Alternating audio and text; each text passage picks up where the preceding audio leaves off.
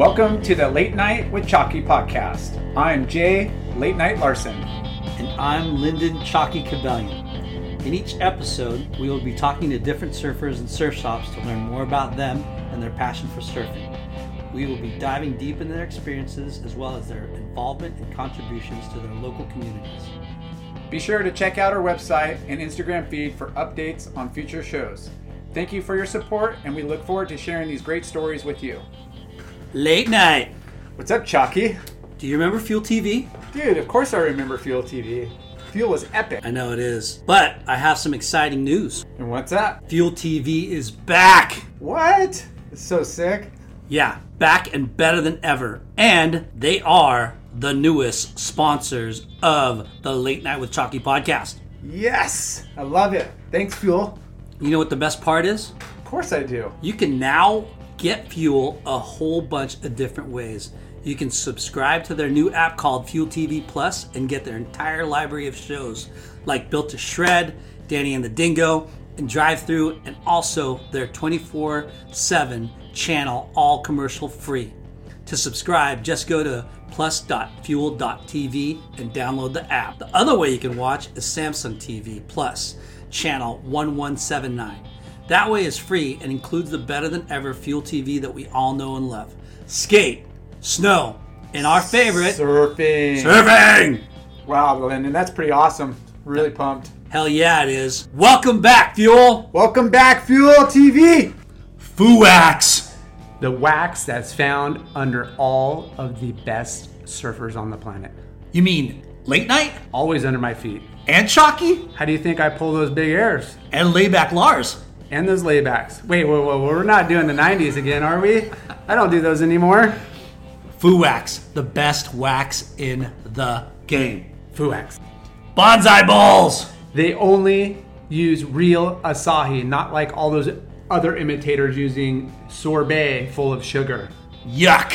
They also get their honey and bee pollen from a bee farm. Healthy and delicious. No processed honey.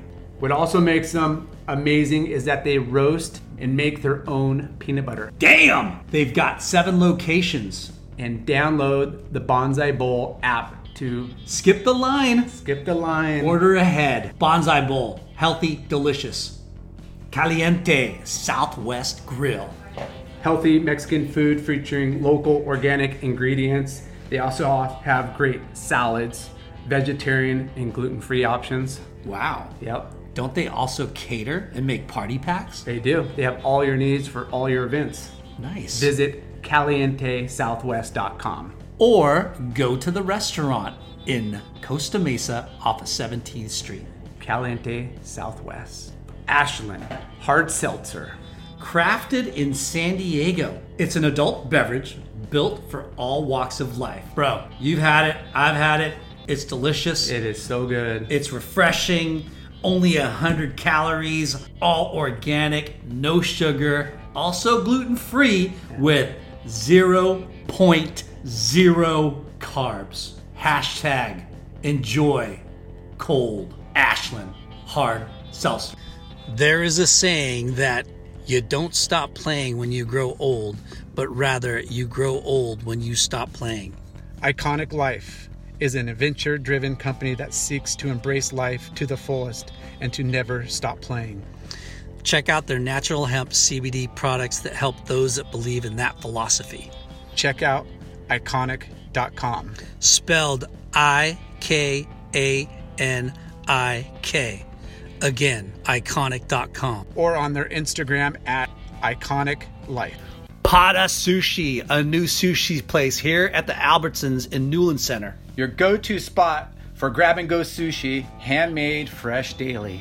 You can get all your favorites or get something custom. And make sure to stop by on Fridays for the $5 special. Pada Sushi. At Albertsons in the Newland Center off of Beach and Adams. Friends and family, brothers and sisters, welcome to the Late Night with Chalky podcast. Welcome, guests and listeners and all you podcasters out there. We got a special guest, just drove in from deep Mexico. Woo-hoo. He's an industry veteran. He has an eye for talent. He's been a team manager at O'Neill for 30 years. I don't know how long time. 25. 25. All right. Yeah.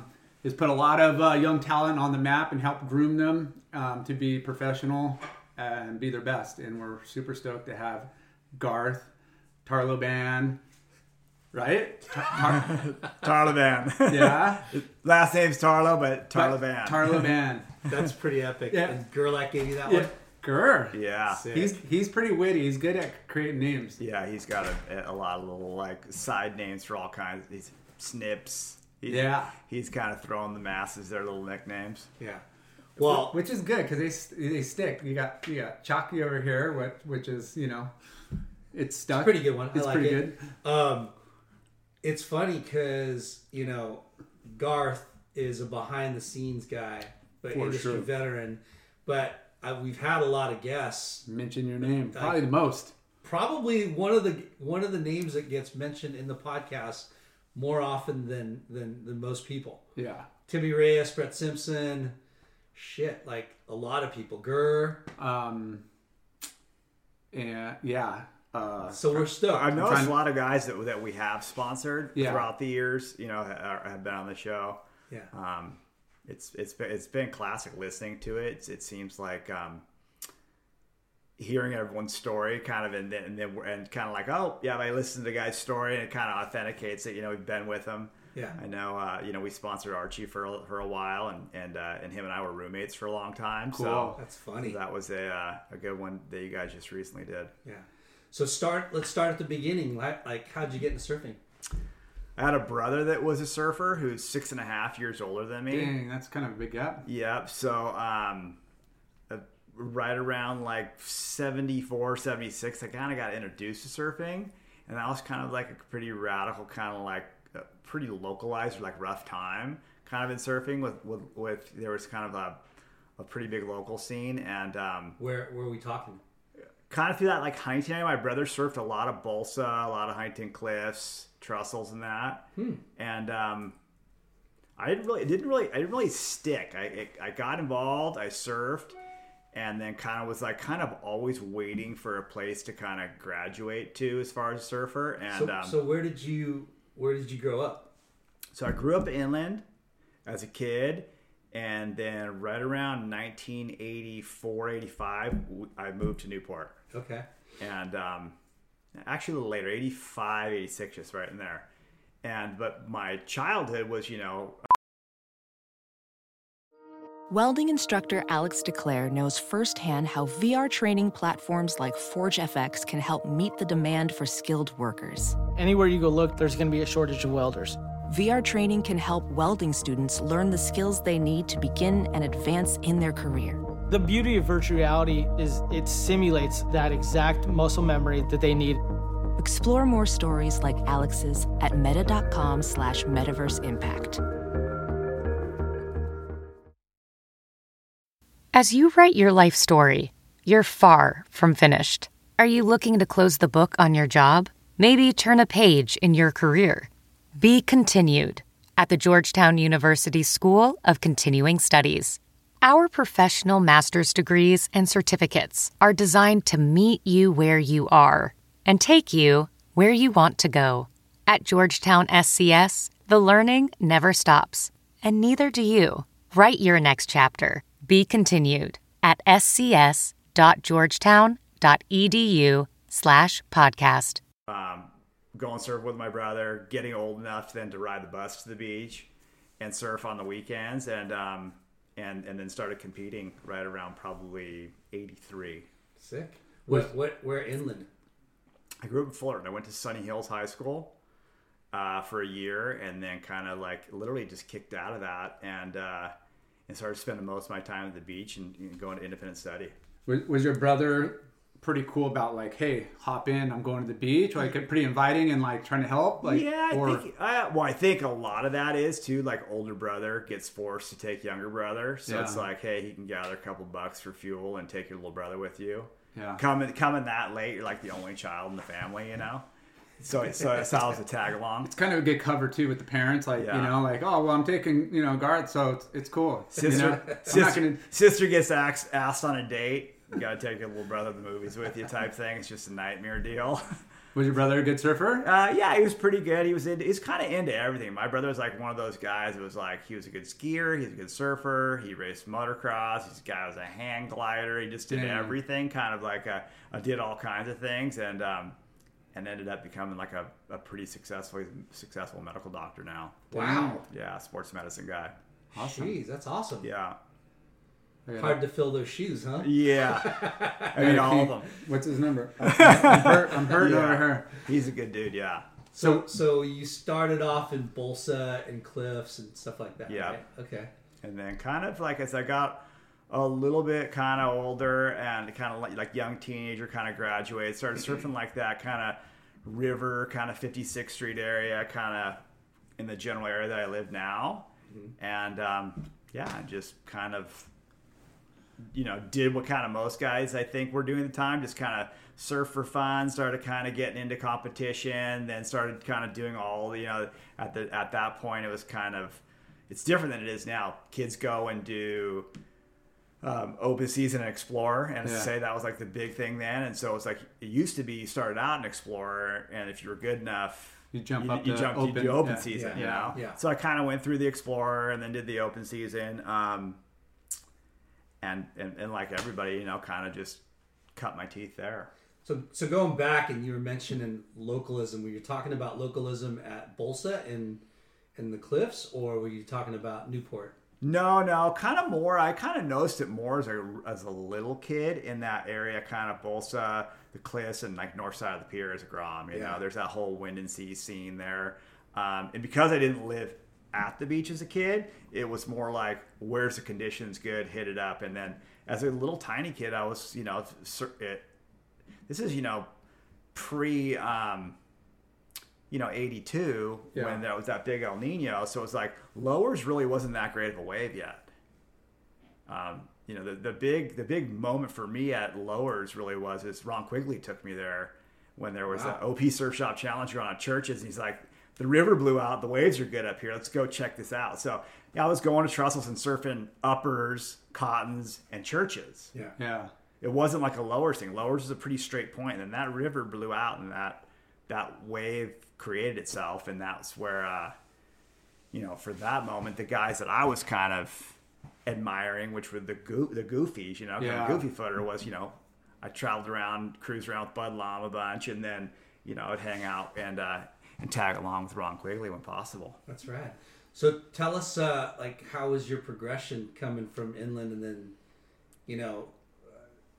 what was your first board, and then when did you start getting in the surf or competition? Yeah. So, well, funny enough, because I started so small, the first boards that I started on were knee boards, because I didn't really have a lot of kids boards. So I started on a little knee board and surfed it. That was common. Yeah, it was a little small face. And that was a Newport that was a frog house. Yeah.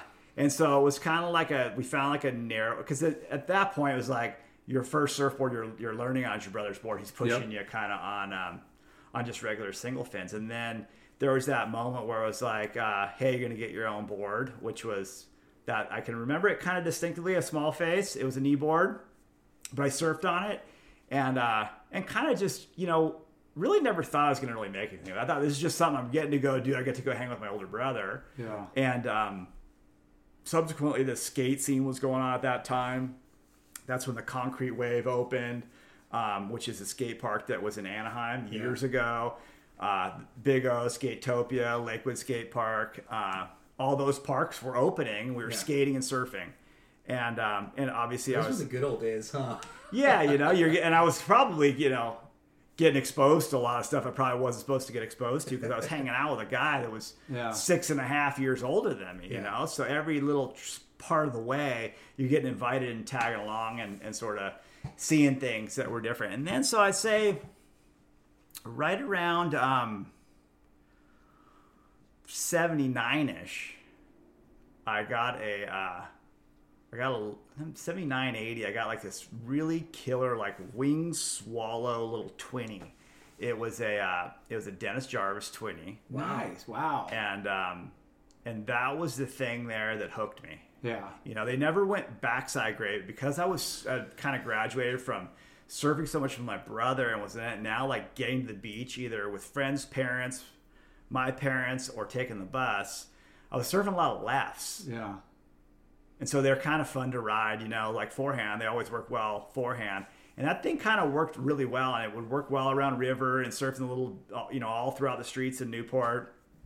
And even, you know, Huntington when the lefts were good. But it didn't go backhand.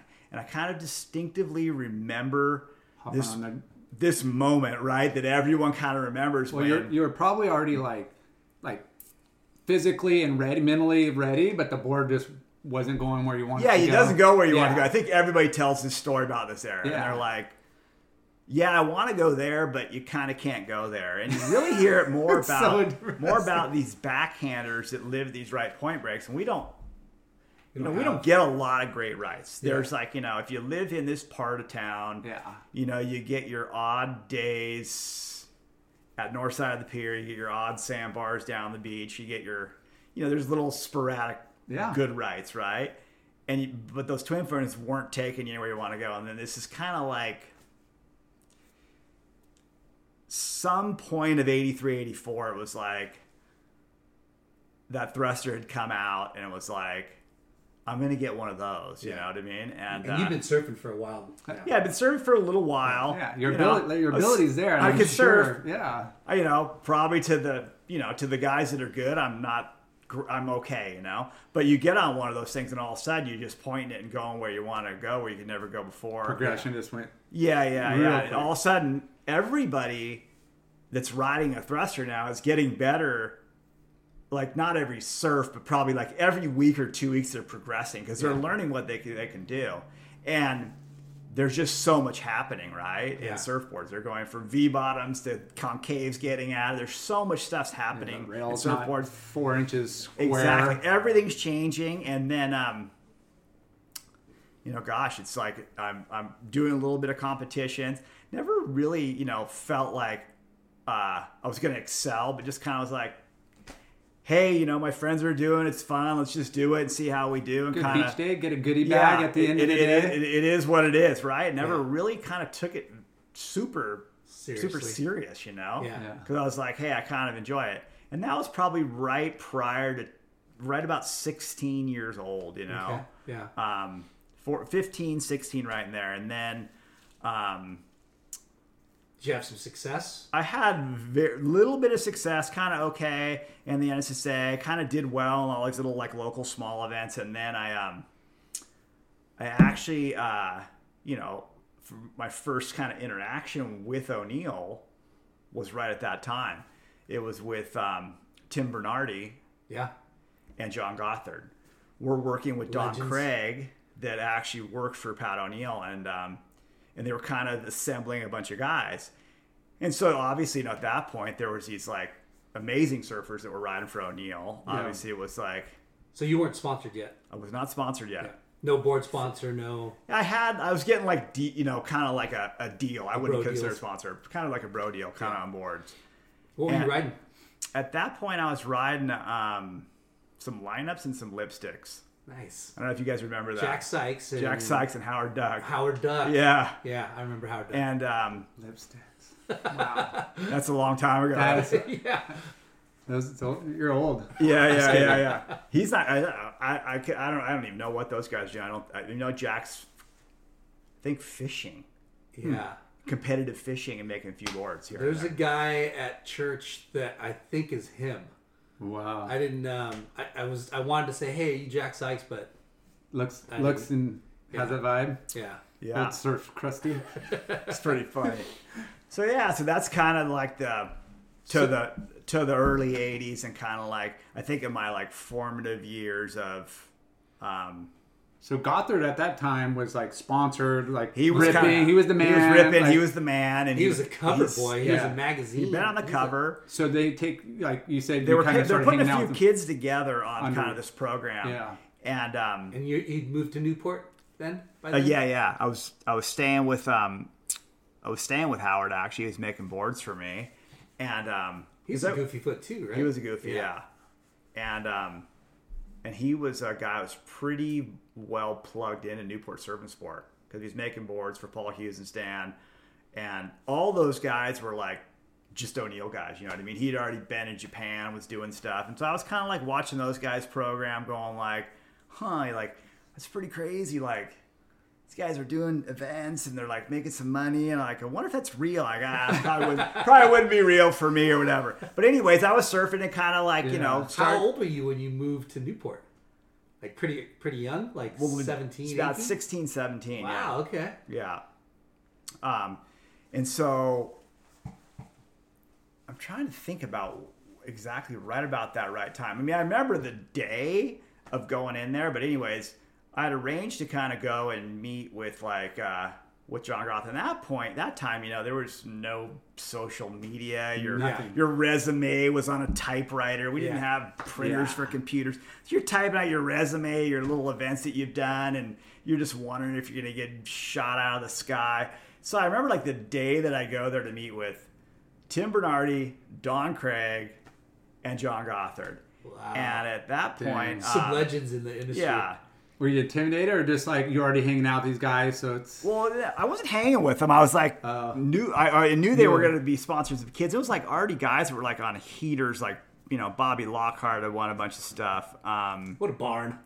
Yeah. But he was like a, you know, a high profile kid already, you know. He was like really Bobby good. the Lockhart. Jeff Scott, you know, Yeah, Oliver. Those guys had already been sponsored, and I was kind of looking at those guys going like, I wonder if that could ever happen, you know, for a kook like me, you know what I mean? Yeah. Did it? You said you're part of. Were you hanging at a surf shop at the time? Like, did you have a shop? I didn't have any shop I was dialed into. I just was kind of rolling. If it was like I was in Huntington, I would hang out with those kids. If I was, you know, because that seemed usually the end. You know, like you had a shop and a shaper, and then like, you know, that was your plug, and you hung out. And my whole plug was kind of the couple of shapers that I was getting boards from, and kind of spinning through them, kind of trying to, you know, get what was going to be right for me. And then I remember like doing the whole deal where you show up with your resume, and I'm like, am I going to get blown out of the sky going in there and just like sweating brows there, you know? It's just like, and Gothard is a notorious guy that will like sweat on you. And so here I am, and I'm listening to this guy, and like this dorky kid just, you know, I think, and the thing is, I was really small. So at 16 years of age, I was probably like 5'2" and 110 pounds. Hadn't even hit puberty yet. You know, I got a car. I'm driving sitting on a pillow. You know what I mean? It's just like sun bleached blonde hair, just all crispy. I can just see Gothard just sizing you up, going, okay, how am I gonna cut this kid down first? Yeah. So at that point, you know, the guys who are riding for O'Neill are you know, that are gnarly it's that whole crew of Huntington guys, but then their international deal's big. So I'm thinking like O'Neill was the big. Yeah, I mean, it's huge now, but it was the brand. Yeah, you know, it wasn't like you're going after a brand that's trying to get established or has roots in regionally. Like O'Neill was the shit. Yeah. So, and they had people kind of everywhere that were riding for them, and their business was great everywhere. And so I'm like, you know, what's the chance of this, anyways? So, sorry. Yeah. So, like, when you found out who to talk to, it was those three guys that you were going to talk to? It was those three guys I was going to be speaking to here in Orange County, because Don Craig was living here in Orange County working for O'Neill, who did O'Neill International for Pat O'Neill in Santa Cruz. He was down here. Tim Bernardi was their whole Southern California rep, and then he had John Gothard, who was his sub rep. So John had already kind of gone through his little phase of professional surfing. Mm-hmm.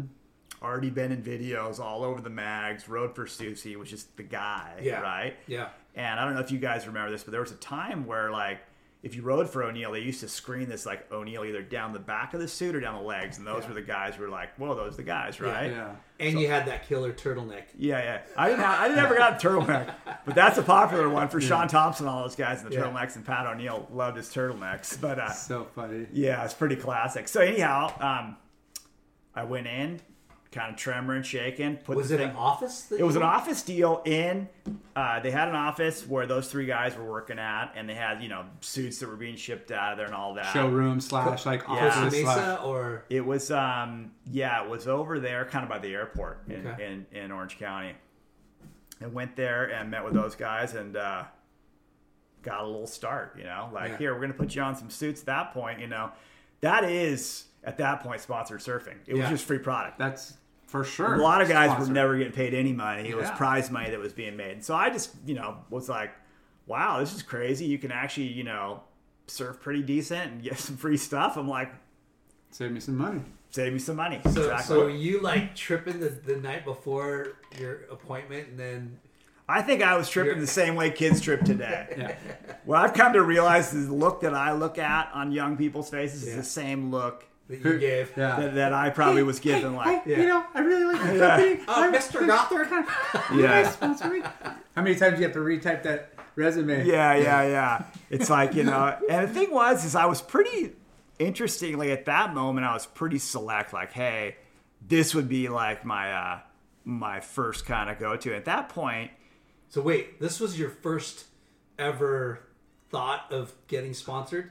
Like your first approach? I thought about being sponsored, but I thought it wasn't going to happen for me. I just thought, but you didn't attempt to be sponsored by somebody else before. No. Yeah. You didn't. So this is your first shot. Yeah, it's my first kind of try, like what's going to happen. They might have even felt bad for me, to tell you the truth, because I really, in theory, didn't. I wasn't penciling out like a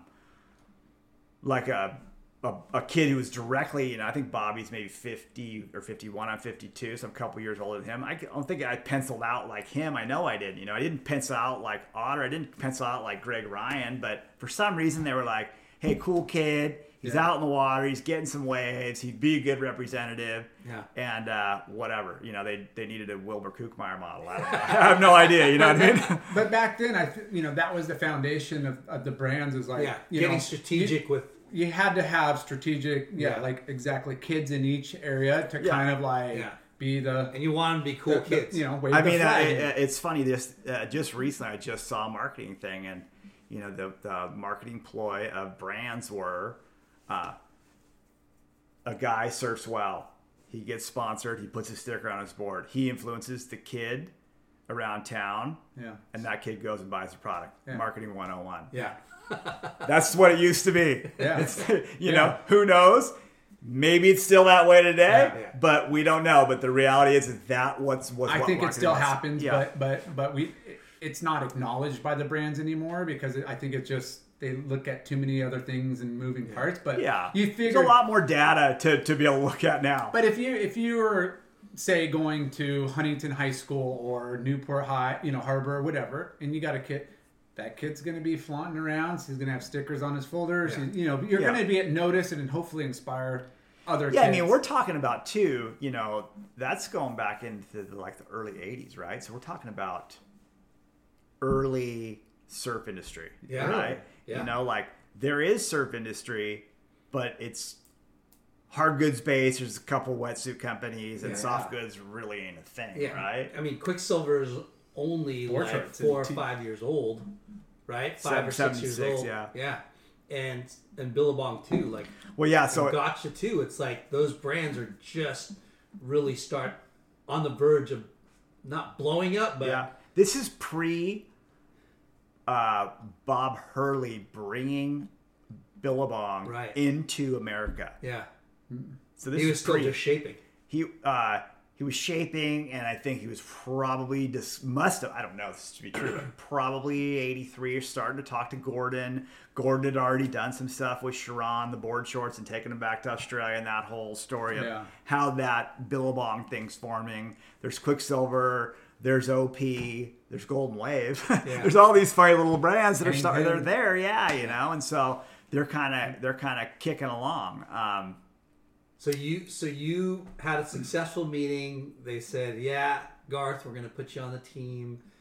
Did you have to sign a contract or anything? No. It was just like, hey. It was like, here's a couple suits and there's some logos stickers. and you're just, you leave going, I remember leaving and going surfing and going like, wow, that just happened. It's just insane. You know what I mean? But back then it was like, that's a huge thing. Laminates, so you would get stickers, but they'd also give you laminates. So you don't crease them, don't screw them up, don't keep them dirty. The coveted laminates that you'd put in a manila folder.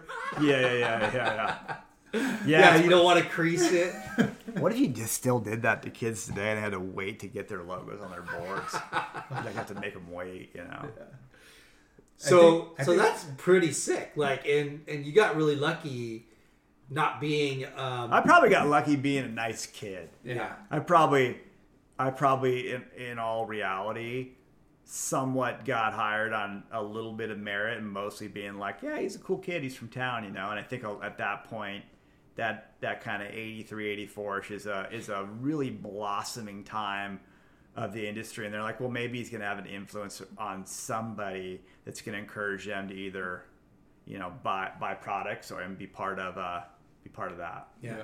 So what were you working too, or what were you doing? No, at that point, I was just I was surfing. I ultimately had the support of kind of my parents, you know. Mm-hmm. That's kind of, I think, how it all starts, really. And to this day, it's still that way. And then I had Howard, who would shape my boards, was let me kind of crash out at his house and kind of fostering it, you know. He was talking to my parents, just saying like, hey, you just never know, you know, but, you know, he's in school, he's doing his thing. And I kind of did that. I kind of early on was like, hey, maybe this is something I can do. Always knowing, like, I thought at that moment, wow, John Gothard is this gnarly guy. He just absolutely rips in the lineup. He's funny. Everyone likes him. And now he's working. It was like a pinnacle thing. Yeah. I think this, like, being some high-level world tour surfer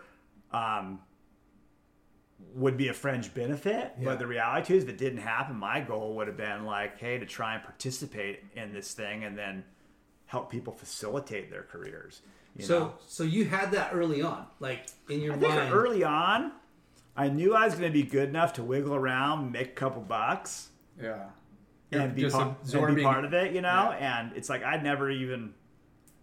I mean, if you were to fast forward all that time through amateur surfing and the PSAA and a little bit of the world tour events I did to the first job I had, I was freaking 26 years old the first time I ever had a real job. Wow.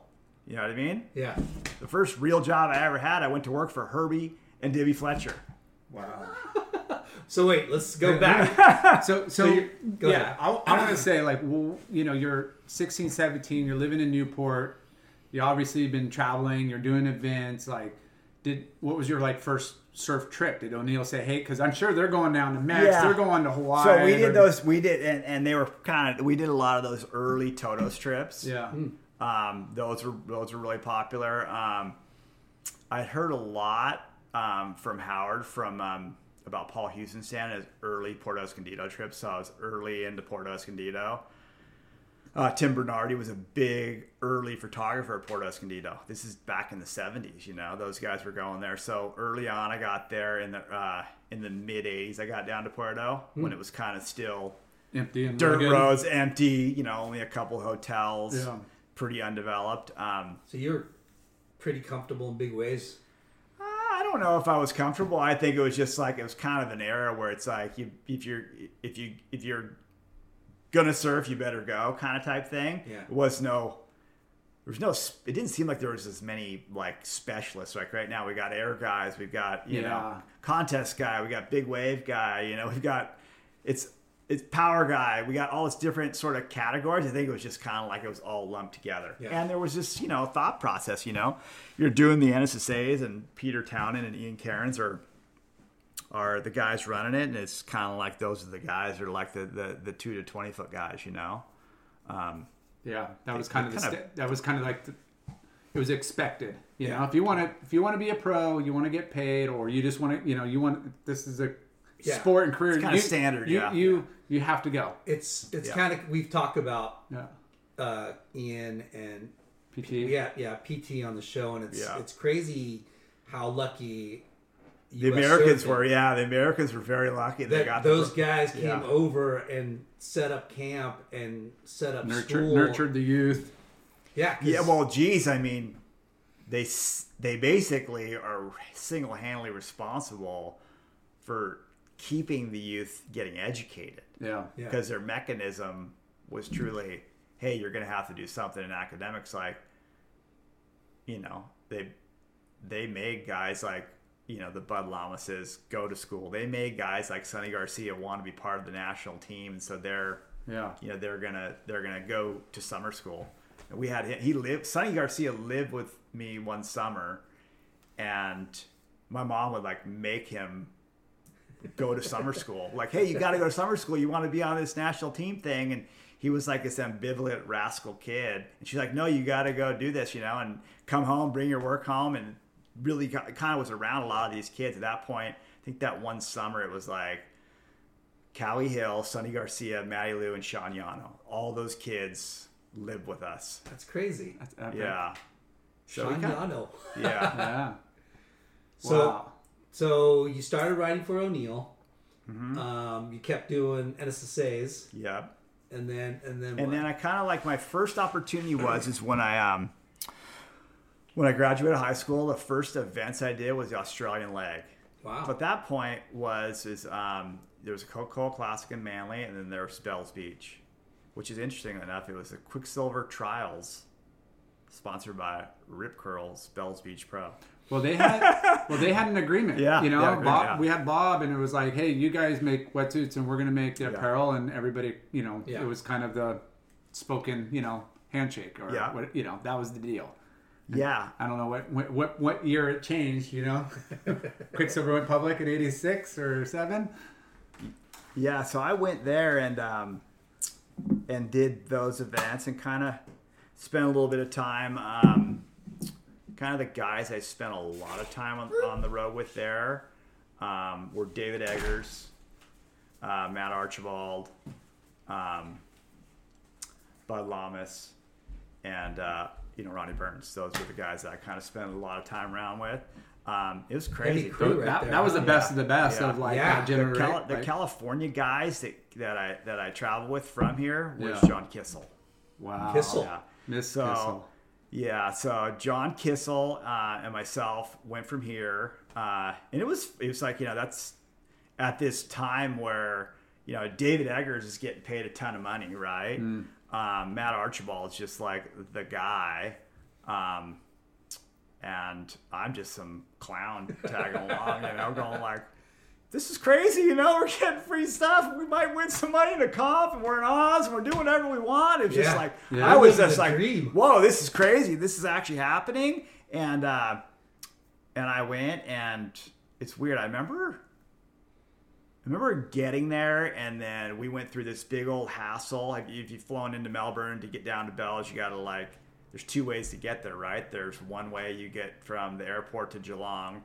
And then me and Kissel got there, and we're like, what are we going to do? We got dropped off at you drop off at a bottle shop. I'm sitting there as a Grom. Kissel's 18 years old. He's going in. He's getting a beer. I'm sitting there going like, hey, we got to get all the way to Torquay. Yeah. What are we going to do? And he's like, we're going to hitchhike. I love this because that's what we did. There's no agenda. There's no person picking you up. There's no handler. There's no faxes. Yeah. There's collect calls to your parents, and everyone in this whole organization that's so young is on tours going, don't call your parents because you'd be blowing it if you told your parents, right? Yeah. So we got down to Torquay, and it was like, so you hitchhiked. Yeah, we got down to Torquay, and it's like, what are we doing now? And nowadays people, roll in, they got accommodations, there's team managers, and we were kind of like, hey, we know if we get to the Rip Curl shop in Torquay, we'll figure it out. So we got there, and then right next to there was like a caravan park that had like trailers that went on cars, and they would rent them out to people. Wow. And so we're like, hey, we'll stay in there. It's like me, David Eggers, and John Kissel. And I kind of always grew up where hey, Kissel's a hammer here, he's got don't get wise because he'll just settle you, he'll tune you.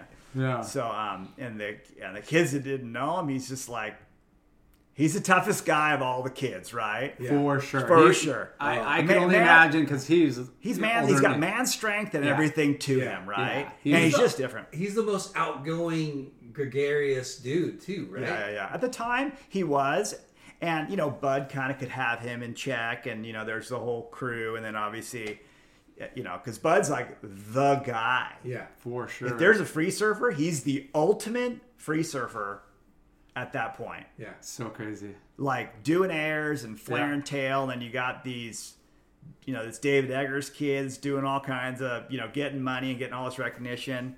And then there's obviously, you know, Matt Archibald, who we were, you know, hanging out a ton. And so at any rate, you know, we ended up getting this place and staying there and surfing. And then out of nowhere, Ryan Keenan shows up in Australia. And Ryan Keenan at the time was like a surfer that was on a full-blown heater. He was like...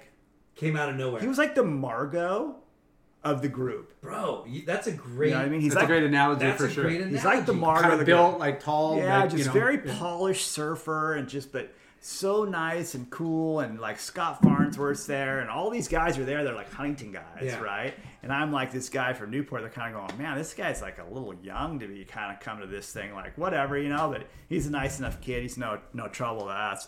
So I'm there and I'm doing it. And then obviously, you know, the event kind of is getting ready to start. I'm going, man, you know, we got no car. And we got to get from Torquay to Bells, and that's like, it must be like 3, 4, or 5 miles, right? So I like walk out to the road, and I'm freaking doing this hitchhike deal again, and all of a sudden, pulls over. It's Bud and Ronnie Burns. Pile in, Grom! Head on out, have my kind of first surf, kind of check it all out, and the con is going to start in a couple days, and I think the event started, and I got absolutely smoked. Were the waves good? The waves were good. Was it at Bells or was it? Bells? It was at Bells on the bowl, and Was it was it big? like, no, it was probably like 4 to 5 feet. Like perfect size. Yeah, my first heat, Bud was in my first heat. Oh, that sucks. You got to remember, there's a 32, Yeah. and there's trials, Yeah. right? So we're in the trials, and so you know, I like. You get off of your wave and you think you just ripped the bag out of it, and then coming down the point it's Bud and you're just going Spray to the moon. no. well, obviously you're going like, I'm doing windshield wipers. This grown man that I'm weighing 125 pounds this time in life. This grown man that weighs 160 pounds is just putting the hammer to the thing, and you're just going, wow, okay. So I got a long ways to go here. So it's like now we're like, okay, let's kick it into to good time mode, because I'm no longer in the event anymore, right? I might as well have a good time. And so we're obviously at that point, you know, it's just like everyone's kind of broken into their groups. You got, you know, the Billabong guys, where Sonny's with that crew, but I'm friends with all these guys. There's John Chimoka's a gotcha guy, good buddies with him. Gurr's a gotcha guy, like kind of like the man at the time, you know, like, you know, Gurr's hit every sort of fashion curve there is. At the time he was wearing like a leather jacket with like a cobra on his back or something. And there's there's like Tom Kern is just a legend. And then there's the Groms. There's the Nicky Woods of the world. Wow, yeah. There's the Matt Archibalds and all of us, and we're kind of cruising together. The trials goes on. Matt was in the finals of the trials against like Damian Hardman. It was really only like the Australians and the Americans. I mean, there might have been... There was Japanese. There was Japanese. And a few Brazilians. A few others, but, you know... And I think like Terry Dominique, there's some Europeans there also. Because it was a different... You go and you do the trials, right? Yeah. It was kind of like... And there's money in the trials? Like if there's win a little bit of money in the trials, but not winning heats like a PSWA. There's winning money in the trials. You win the trials and then you move on to the event, to the main event. So... With that to be said, it was kind of like I just kind of watched the event unravel, and then that year is the year Nicky Wood beat Tom Kern. And he was like 15, 16? I think it was 15. Holy smokes. It was a Kern and Wood final? Yeah. Wow. I'll have to look that one up. Yeah, I remember him winning like youngest, to win that event at the time. Crazy. That's crazy. Yeah. And what was it? So, and that was like the introduction to it, and then you go on, you know, to Manly, obviously. For the Coke Classic? Yeah, for the Coke Classic. That was the beach break. I did a little bit of there, made some heats, surfed against Mark Sainsbury. Oh wow, Sangha. That's cool. So it's a kind of like, it's a really early time and everyone's really cool. And I kind of am getting my introduction to it going like,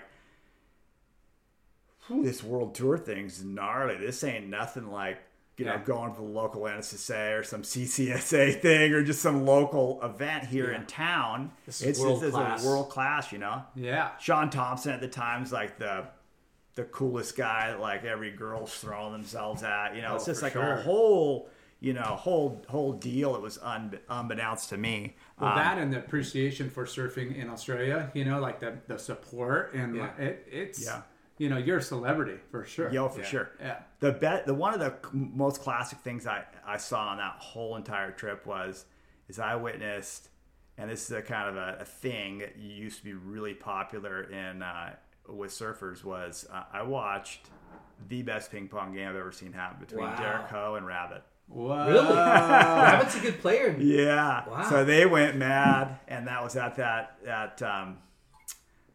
Torquay Caravan Park. Yeah, and then obviously I got a chance to kind of meet a lot of older guys that were traveling or telling me all about waves from all over the place. Yeah.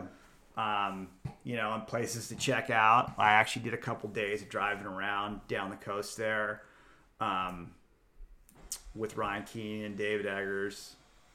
Hung out with Matt, and I started to become pretty close at that event. We hung out a bunch, and that's really kind of where we kind of formed our relationship. And that was your first big trip abroad, right? Other than doing I went up with Bud and a couple other guys to must have been the 85 Bud Surf Tour at Ocean Beach when it was bombing. There's an old it was a PSAA at the time. It wasn't even Bud Surf Tour. It was absolutely firing, and that was before Australia? Was before that event. That was the first pro event you did, or I was an amateur in a pro event. You know what I mean? I think the other amateurs that were out there were David Giddings. There's a couple other guys that went up, and then Colby Outlaw was in it. Yeah. You know what I mean? He was kind of like a kid at that point. It was weird. I got really fortunate to get exposed to some great surfers that I think a little bit played an inspiration and my aspiration. You know what I mean? Yeah. Which, whether it fully kind of unfolds and turns into something or not. Well, like you said, you might have been maybe not at the caliber of them, that kind of young Grom, but getting in that scenario and getting you set up and seeing everything that goes on from the events to the surfer to that probably gave you that, perspective of okay, if surfing doesn't work, I want to be a part of this big picture. Somewhere, there was a lot of starting and kind of stuff happening, brands exploding, point, and people needing growth, room for opportunities. Yeah. So that was, you said you made it through some heats in Manly. Yeah. And then what happened? And then I came home and was like, hey, I probably need to continue to because I didn't have I wasn't a professional. I was kind of going as an amateur to those events. I was like, I'll probably continue to do some amateur events and then do these, these PSAAs as an amateur also. And at that point, I had already known Todd Miller and those guys and was spending a lot of time with those guys. Those guys were surfing hard, and they were, they hadn't done a lot of traveling yet, and they were really focused on that. Richie had already gone on and already was having a great deal of success. Yeah. And there was a crew, 54th Street crew. Yeah, that 54th Street crew. And I would kind of say I was on the fringe of that crew, I kind of... I've always kind of appreciated just kind of getting away and getting waves to myself and not being super impacted by people. Yeah. I think I maybe went through a little kind of a stage where I was feeling in my own ego, maybe I was the guy in the lineup, but probably wasn't really. Thinking for a moment I was. But Lar has that moment too. But those guys were working. They were obviously sponsored, and they were on that trajectory of I'm going to be a pro and I'm going to get in the mags. That was their mindset, Because you were, Newport for a while there was an epicenter. Yeah, so that was kind of, so kind of like that hottest 100-yard guys that crew guys was kind of probably 82 to like 87, you know, Mike Moyer shooting all those guys there, Peter Brulé, all those guys.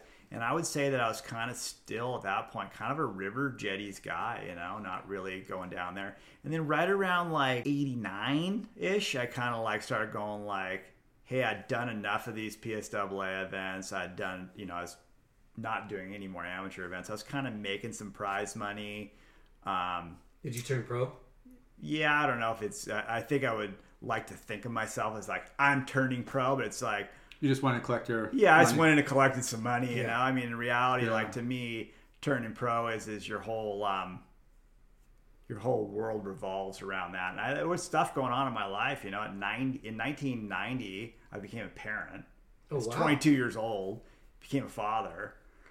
So I was like, all right. And I had a super highly educated dad. I was like, what are you going to do now? You know, like, what are you going to do now that you're dad, you're, you know, thinking you're... I'm going to surf, maybe not as much, but like a lot still. So I just kind of... You still got me though, Dad. Yeah. Right? Yeah, and I'm making, you know, a couple bucks here and there. I had another... I never really... So what happened was, I don't know if you guys remember at that time, there was a lot of like funny little sponsors. Like there was Mango, there was Platts, there's all these companies. I rode for a company from a guy that brought it here from Australia. This guy named George Wales, who's an amazing surfer. Yeah. He is a goofy foot guy, and he hooked me up and gave me a little bit of money to kind of be able to kind of coexist, you know, to get around to that you rode for Platts. Yeah. Coexist. And kind of, you know, he kind of really did me right at the end of the day. At the end of the day, he's like, hey, there's this whole thing here, but he goes, think about this. Like, I did that whole thing, and now I'm doing this. So kind of always knew, like, hey, someday, you know, I have this aspirational thing to work for people that have a great deal of respect for and learn, right? Yeah. And then, you know, see where that takes me. And you know, again, it's just so early for me. I'm just kind of... Yeah, you're I'm kind of stumbling on luck, you know what I mean? To be perfectly honest with you, I stumble into Australia. It's like, whoa, there's Kissel, man. We're gonna get to here. It's like everywhere in my life, it's kind of been like some good fortune, really. You know, some people have been looking out for me and trying to help me. But it's also having a good head on your shoulders and seeing that and being like, okay, you're living in the moment, pretty much. You're not projecting yourself like I'm gonna get this job if I, you know, you're living in the moment. But I'm surfing, trying to get barreled, having fun, hang out, meet some chicks, and have a good time. But who you know, have a good head on your shoulders and being easy to work with and talk to, and all of that is culminating. If you don't blow it completely, then you're gonna be like, okay, I'll figure it out in life, right? So you're 22. You had a kid. You're riding for O'Neill and Platts. Yep. Okay. Did you get like an ad of the day? They like, did you ever get to that? Yeah, I had some ads from those guys. I never got any ads out of that O'Neill deal, but which is fine, you know. Yeah. I got a few ads, and that was kind of like because that was Hoey and Corona, right? Ayatollah Corona. What? Yeah, Frank quietly outrageous. I just saw a photo of Frank Corona today. He hasn't changed at all. No, yeah. The guy looks the same. Yeah. Like he's just chiseled. You're like, what's going on with this guy? Yeah. What kind of? He was that way when he was a kid. Yeah. He was that way when he was a kid, right? Yeah. Italian stallion. We love Frank Corona. And he's still got the guitar and serenading some hot babe. Yeah. Trying to at least. A total classic. So yeah, so I think crazy.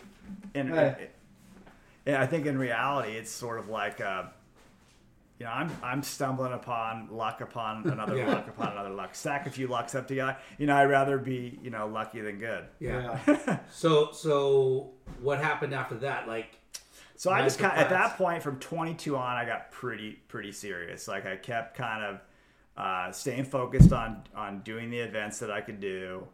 Was it Bud Tour yet? Like it was all Bud Tour at that point, kind of living and dwelling in that ecosystem. Because you can make a decent living if you're making heats and so I was paying every month. I was paying my bills. Everything was being taken care of, and I was a young parent, so I was starting to kind of, you know, drag my ground. At that point, you know, we were hanging out a lot with the Archbalds because there was Ford and there was Tyler. Those two kids, you know, were very, very close.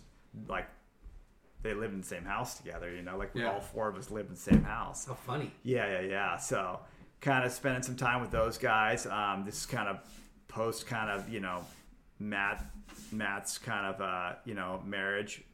And so, yeah, at that point I was like, okay, what am I going to do now? You know? And you're getting to what, 25, 26? I've kind of done it now for, you know, 4 or 5 years, made a couple bucks, lost more than I made probably at the end of the day when you roll it all up. The P&L's looking pretty weak. Yeah. And you're going, man, this got a lot of good barrels though. Got a lot of good waves. Hell of a run. It's been fun. It's single-handedly the most amazing experience. Yeah. I think that era of time was a great time. There's a lot happening in equipment, you know. I mean, surfboard equipment from 83 to 95 did a lot. Huge. It's done a lot, you know, from 95 to 2021. It's done a lot of changing, but that was a great time. And plus, like, the pro surfing, you know, PSAA, I mean, there's so much there's content and events and there was a lot. So that was videos. There was a ton of stuff that happened right then. Oddly enough, all my video stuff was weird, and it kind of creeps me out when I think about it. Is I kept getting sporadic waves in Sarge's movies. No way. And I never interacted with Sarge. Are you sure? I never did either. I ran. Come here, you little Sebo. Yeah. So, but yeah, there was all kinds of stuff happening then. That's kind of like the era of the VHS, you know, kind of movie time frame. And then, come the end of that was my start of my working career.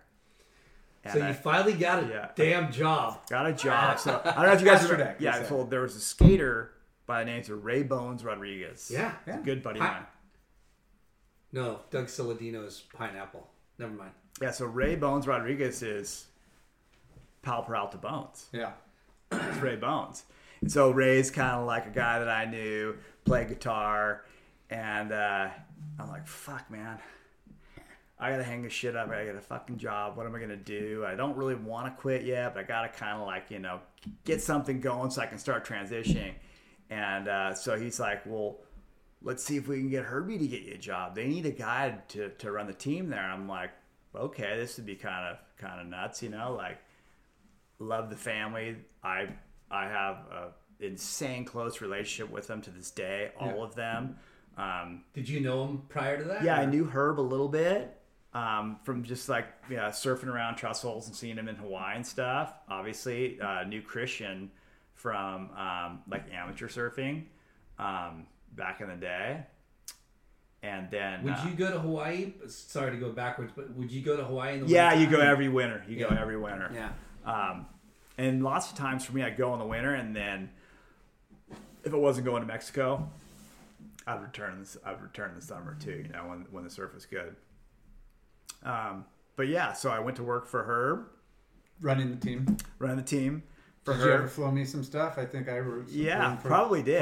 Yeah, I think I did. But I think the best part about it was just. But they were. I mean, they were blowing up. They were blowing up. Yeah. They were running shit. They were making videos. Yeah. And there's nobody more connected in that family. That was after Wave Warriors was starting. Yeah. Sean had already done those early Wave Warriors with those where he was the narrator, and then they went into multiple. And then, that's an interesting time because here I am. I'm now, okay, I got a job. And what am I doing? And it was, at that point, it's pretty simple. I was still competing in some events. It was dragging grips around, kind of getting everybody kind of psyched on the product.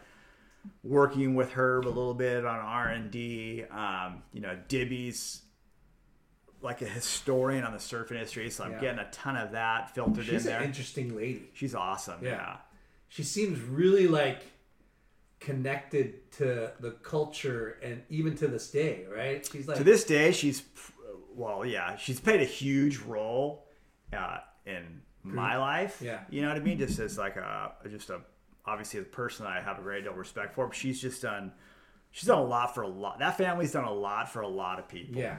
That they don't they're not going to advertise it, but there's a lot of people that have either had their start, they've had a lot of good direction from them, and Archie said a lot of things about how undoubtedly today my start is 100% reliant on Herbie and Dibby Fletcher just going, we're going to give you a chance and don't fuck up. You know what I mean?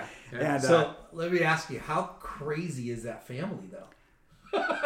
Well, in the most positive way, they're so creative is really what I break it down to. Is I get to know them more and more, even just throughout all the years. The creativity they have is sort of like savant-like. Yeah. Right? For sure. Because they're very non-linear when they look at something. So we all see things a certain way, and they see it a different way. And then just like if you just know really how artistic everybody is, like, you know, Dibby has done everything. When it wasn't cool to run on the beach, she was running 25 miles on the beach. Yeah. When Little Women weren't supposed to take a jackhammer and grind on a piece of granite and make a sculpting, she was doing it. Yeah. You know, when it was painting, it's just so radical. I mean, she is as radical as they come when it comes to just creativity. A professional ballroom dancer. Wow. Just took it out. Oh, me and my mom want to start dancing. I remember sitting there going, oh, this is pretty cool. Like, I mean, I didn't go to cotillion, but people danced, right? Yeah. And she I'm hearing what she's going to do, and she's a professional ballroom dancer. That's like so world class. So crazy. Yeah. And so she's done everything. I would love to someday sit down and you know, meet them and talk. Oh, they're amazing. Them, because they're incredible. Herbie is like, I mean, he's one of the godfathers of surfing. And right? And then the two of them have spawned two absolutely freaks of nature. Yeah. I think that creative 100%. Environment with that kind of loose, not upbringing, meaning like, you know, you could just go do whatever you want, you know, like. Well, I mean, there's actually a lot of interesting structure there. Yeah. Right. Like, but when you talk to them, but if your dad's Herbie, you're most likely going to grow up to be a professional. You're going to be a great surfer. You're going to be a gnarly skater, a gnarly snowboarder. I mean, and the thing about Nathan is it's just like, hey, here's a guitar. He could lead a band. He's one of those guys that truly is the best all around at everything. Yeah. I mean, how those airs he was doing. Well, it's just not even airs, but it's just all this. Like he's good at everything, and then like, you know, a lot of people as you get to know Christian, you just go like, he's a really interesting guy. It's just done and been exposed to so much stuff. I mean, the guy has dealt with Malcolm McLaren. That's so crazy. I guess. Yeah. That guy created the Sex Pistols, dude. Yeah, like, the guy is like, he's in tune, he's in touch. And so, so I got to spend a lot of time with them. That's cool. I did a lot of kind of trips, you know. You could probably write a book on that. Yeah, it'd be. Hanging with the Fletchers? Well, Dibby would be the one to write the book because she's just an amazing writer. But going and, you know, staying and then just like, you know, obviously it's a unique tribe of people to roll with. You roll with them, all of a sudden you're staying at the Pipe House, you're there at the Pipe House. For sure. Their crew of people that they're with are most connected. Like, funny little story, I was working on this O'Neill project for us, and we wanted to get this Ozzy Osbourne song. So Herbie's like, oh, let me call. He goes, Garth, remember Jim, the guy that was in Hawaii that I had you take him surfing? Well, here's your chance. Give him a call. I'm like, well, why? He goes, I just told you to give him a call. You'll figure it out why. And I'm like, well, explain to me. He's just like, just give him a call. I call him. That guy did every live recording Ozzy ever did in his life. How freaking funny. He's like, this is the guy. Yeah. So if you want to get a song, stop talking and start dialing. So I call him, and Jim's like, oh, yeah, let me call. So he goes, call these people. So I call this guy that goes, yeah, Jim told me you're going to call. And we're gonna do the song for you guys for your movie. But here's the thing, kid.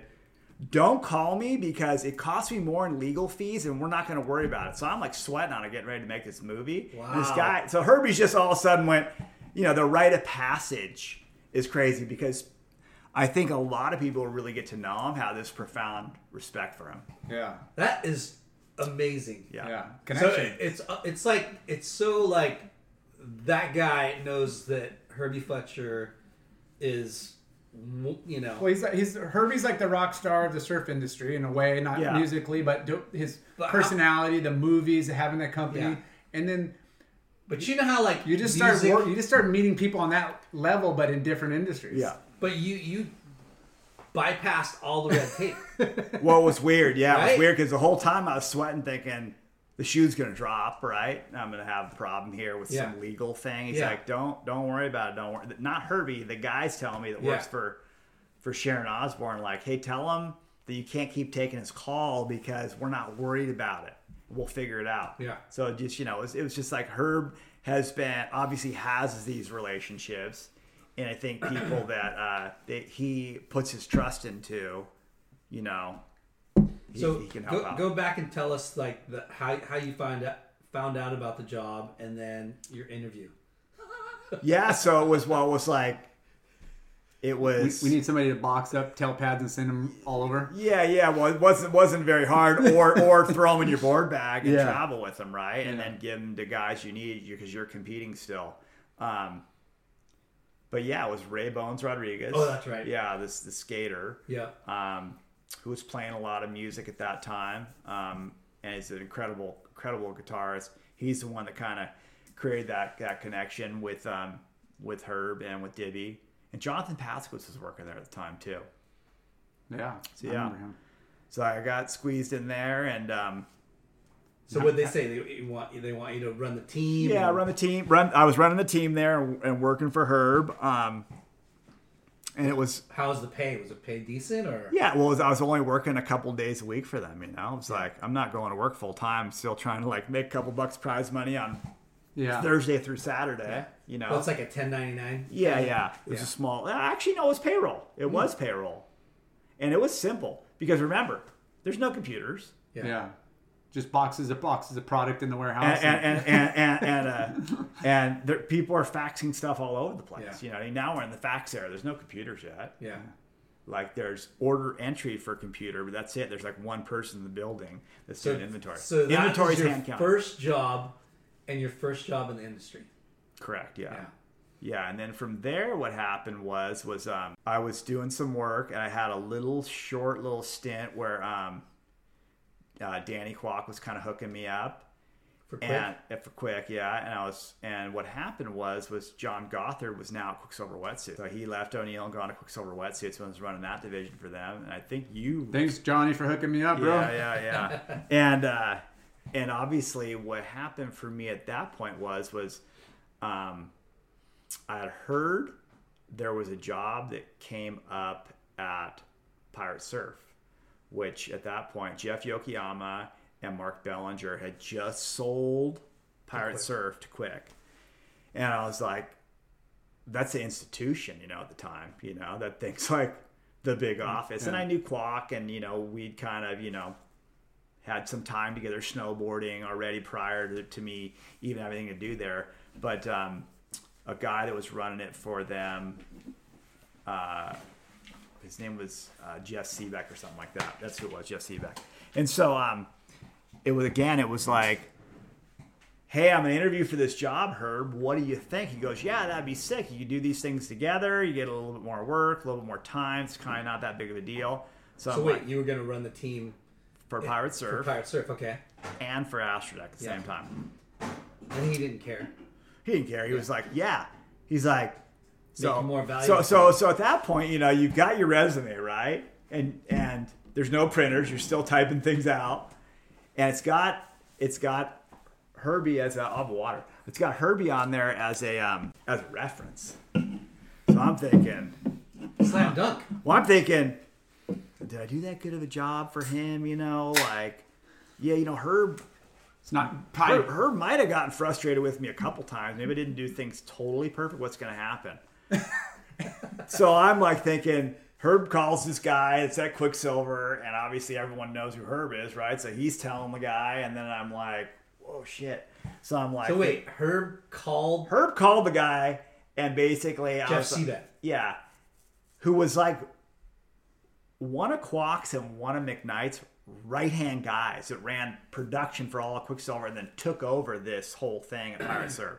So this is kind of like, okay. And pirate surf at the time was like this pretty hip, new kind of grunge kind of deal. At the time, I got like pierced nose, long hair. You know what I mean? I'm like going, what am I gonna do here? You know?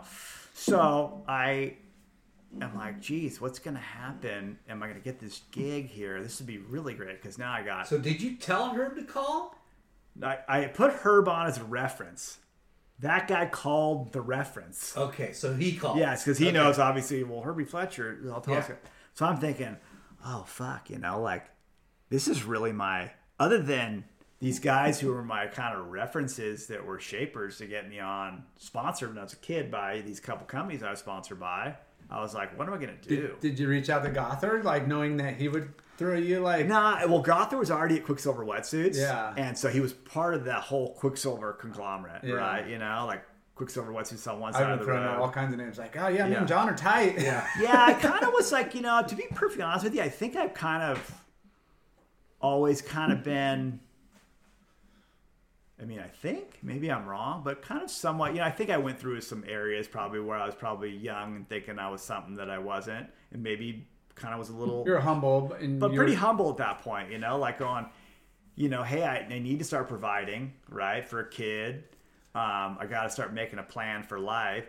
And so I'm going, what's happening? So Herb called, then I'm like, shit, I should probably call Herb and say what to say. And he goes, well, I told the guy he was a fucking idiot if he didn't hire you.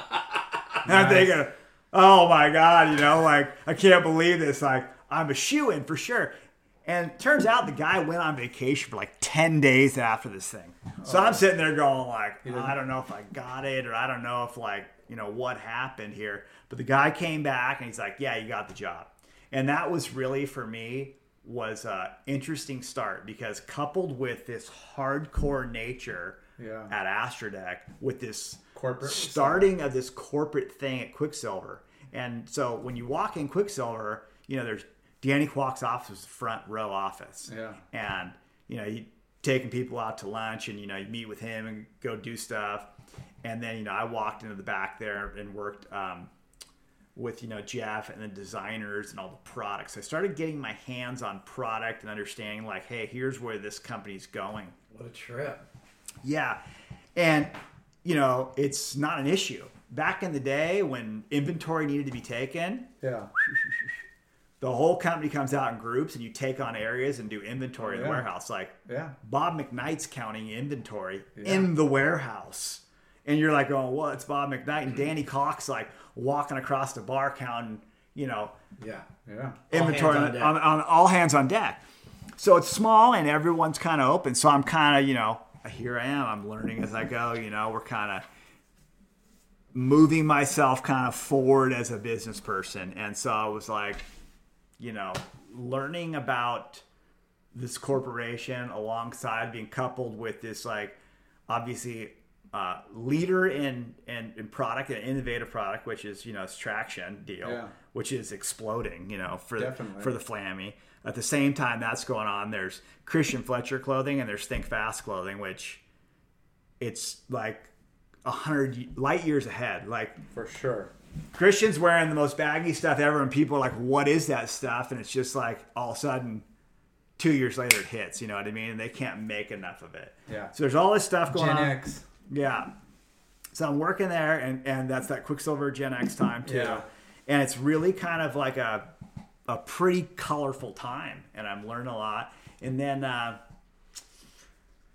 it kind of started coming to this time in life where I'm like, man, I'm not going to progress, be kind of fiddling and competing anymore, and that's probably not going to be my deal. I'm probably going to be going to work here full time. I'm approaching 28 years old and thinking like, hey, if I hang on to this surfing thing, it could just be pathetically ugly. And just be like, hey, there's, some money's been made. It's been a lot of great memories, and it's hard to give up. Yeah. It really is.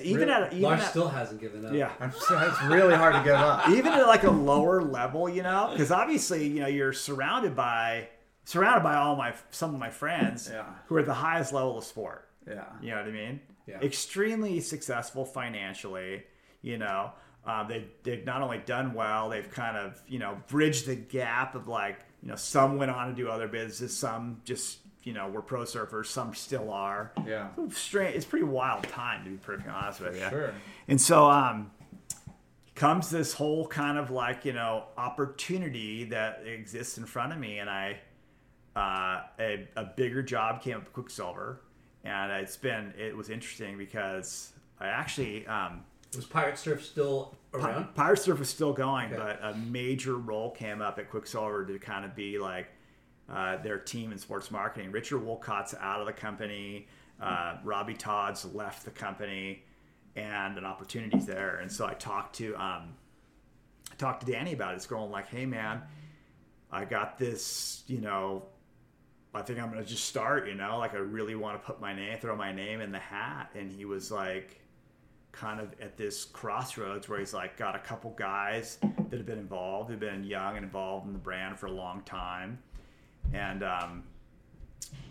he said, hey, I think we're going to give Taylor a shot at this. You know what I mean? We're going to give Taylor Wisnan a shot.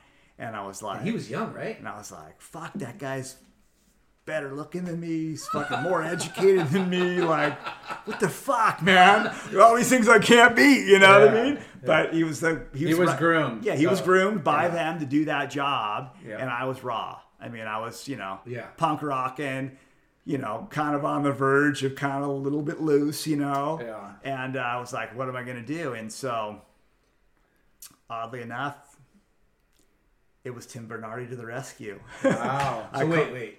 But you didn't lose the job. I didn't lose a job. You were just like, you saw I saw that opportunity and asked about it, and they said, hey, we're going to give this guy a shot, and I probably could have, maybe, who knows, but an opportunity presented, and I didn't really know what to do. And so in the midst of my thing, I got vulnerable with Danny and said, hey, Danny, what do you think about this opportunity? There's this opportunity over at O'Neill to go in there. They need someone to fill in for them to do this team thing here. It's their apparel division. It's going to be coupled with their surf teams, and they don't have a bunch of guys. And they can have a whole thing. And Danny's like, I believe that is an insane opportunity for you. Cool. By the way, I'd never worked a 5-day work week in my life yet at this point. So here I am. Like 28 years old, Yeah. Crazy. Yeah, it's pretty gnarly. I'm going, whoa, what's going to happen here? So can I interject 1 second? So you're in the Quicksilver bubble working for Pirate Surf. Right. And Wolcott left. Yep. Wolcott left and started Volcom in 90. Yep. You had freaking Robbie Todd, who had just left the building and gone over to like Quicksilver Eyewear. Yeah. And then you had some people in there. They're like, hey, who are we going to bring up next? Yeah. And so, Taylor had done janitorial stuff at the building. He'd done everything at that building. Rode for him, done janitorial, and then gone into college and gotten educated. He's a brilliant individual. Yeah. So were you like disenchanted? Were you bummed that you didn't get the job? Like you got like, did you get pissed? And that's why you wanted to... Well, I think I was really like going, hey, my luck's been pretty good so far. Maybe I get this thing and my luck's good. Yeah. Right? Yeah. Taylor, maybe Taylor. Maybe not. I don't know. Yeah. But I'm thinking like maybe Taylor. No. I get it. Like, but Taylor was groomed for that job, and he's obviously was a success for them. Yeah. And I can't deny that he's a really smart guy. Was I tripping? I was kind of tripping, going, "Fuck! I would love to have been that guy, but I didn't get to be that guy." So, so that did that sour you on your position? No. Okay. I was always grateful that I had a start, and I've always known what my start was, and I also know that there's people with lineage that's way better than mine, and so my thing was like, hey. If we chop wood and haul the wood, especially uphill, we can get to our destination. Like I'm not afraid to work hard. Yeah. So that happened, and that was what it was. So then the next opportunity sort of arose for me through Tim Bernardi talking to me one day when I was at Astrodeck. hey, we got this gig opening up here. And I was like, well, this Quicksilver deal is going on. I want to try and get that because that's like holy grail shit at that time, right? You're like going, you get part of the Quickie family, you know what I mean? Whatever.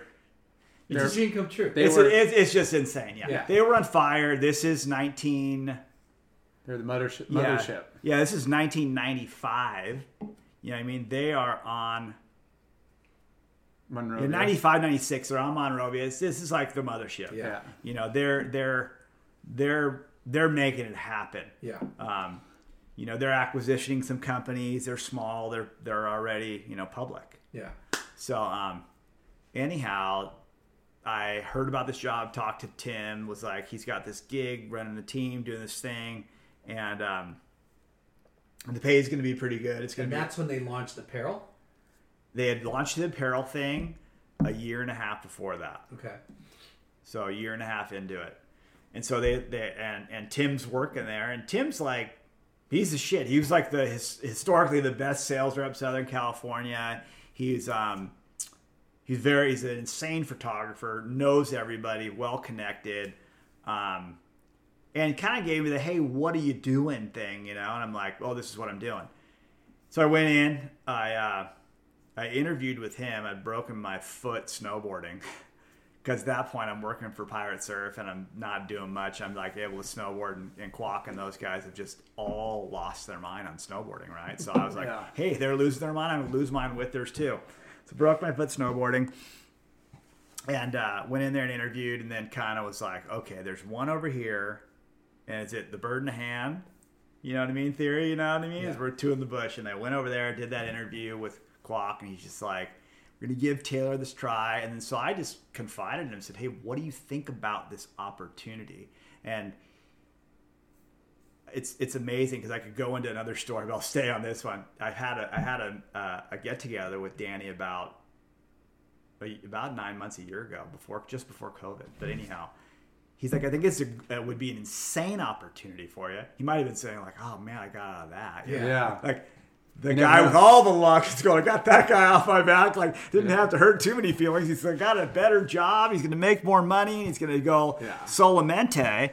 And so, because he probably felt bad too, Yeah. and who knows sure. if he was going to be able to bring you to other opportunities. What's amazing is how good his memory is of that event.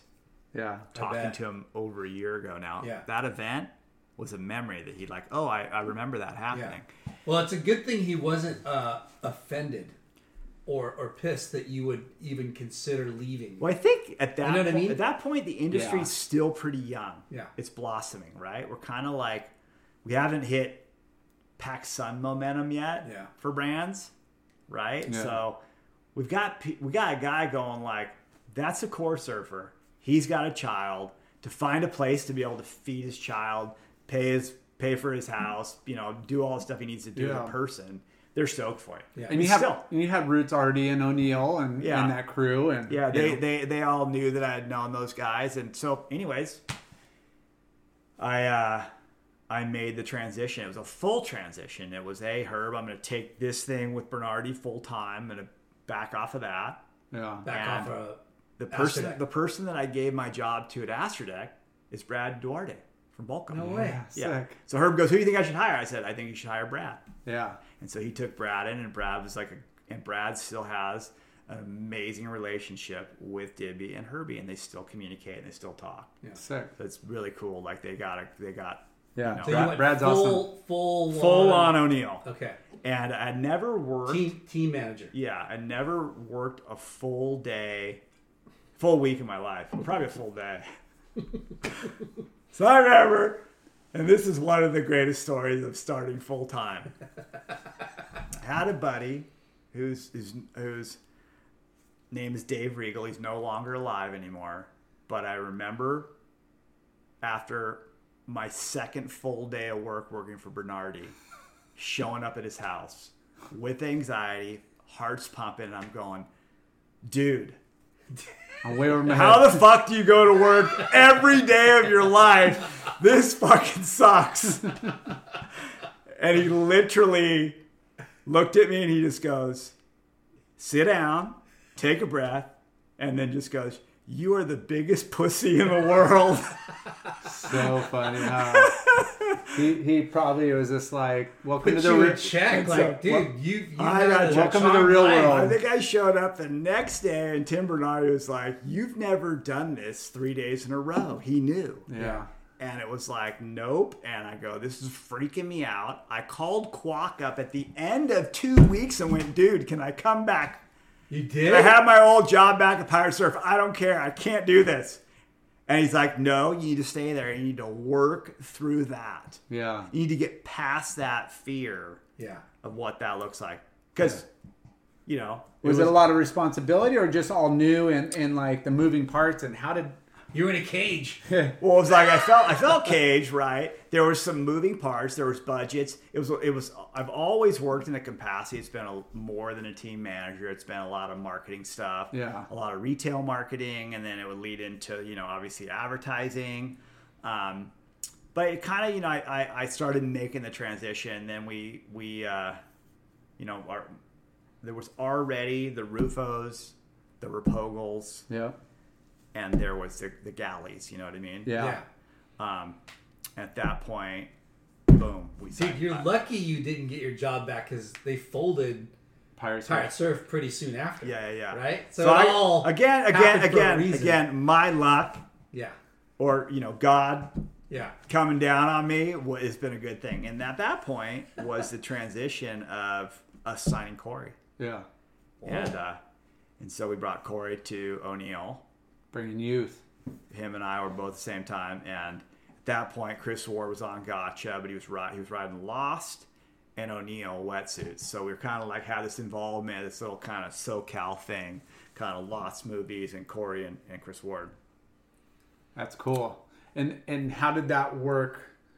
Did you handle team for rubber and clothing, or just clothing? But you had to so we've always ran a business that we've coordinated with them because the rubber business is so unique. It's not like a typical rubber business. It's such a big, robust business. Yeah, right. It's across. But at that time, you had just rubber riders, and then if there were apparel, they were probably 100% apparel and clothing. Yeah.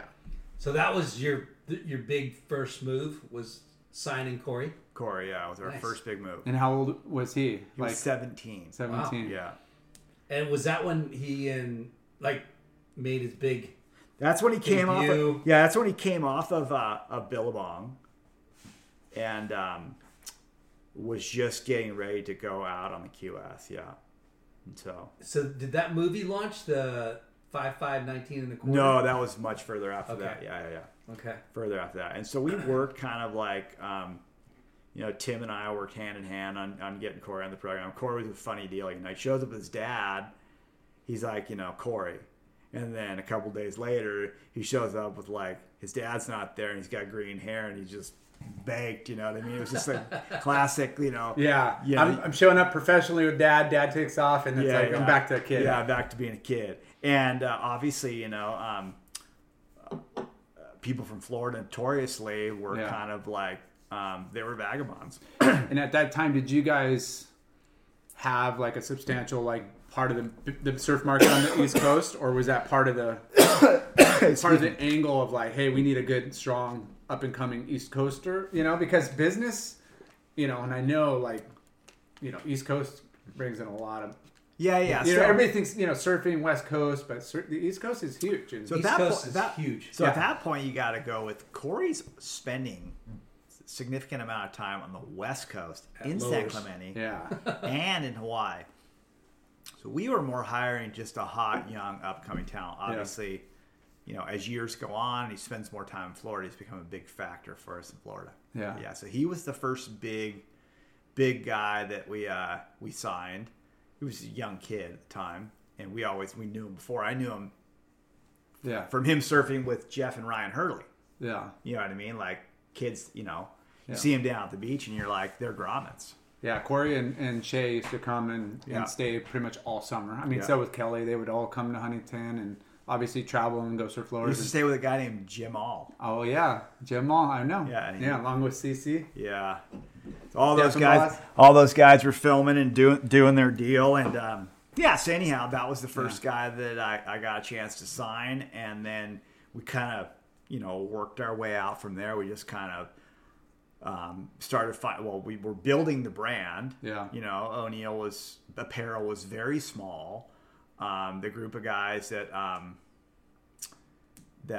bought it and owned it, were basically super gracious with me. They gave me a lot of latitude and longitude to work with inside, building team. Again, I was super involved with a lot of the product that we were building. Who owned O'Neill Apparel back then? Well, they still own it. Same guys. La Jolla? Yeah, La Jolla still owns it. Those guys are the originals. So they launched O'Neill Clothing, La Jolla Group. Correct, yes. Okay. Yeah. And O'Neill Wetsuits is owned by Pat O'Neill. Still. Yeah. That's awesome. Still this day, yeah. Okay. And then it's whose idea was it? Family, yeah. Whose idea was it to start O'Neill Clothing? Tim Bernardi? Well, it started a couple different times. So they've had a few different licensees that have worked for them that did really well. This one here is stuck and been very successful. Yeah. Super disciplined group of business owners. Mm-hmm. They're very clear on who they are and who they aren't. It shows in the products they build, and they're very astute to, this is the person we're chasing. Yeah.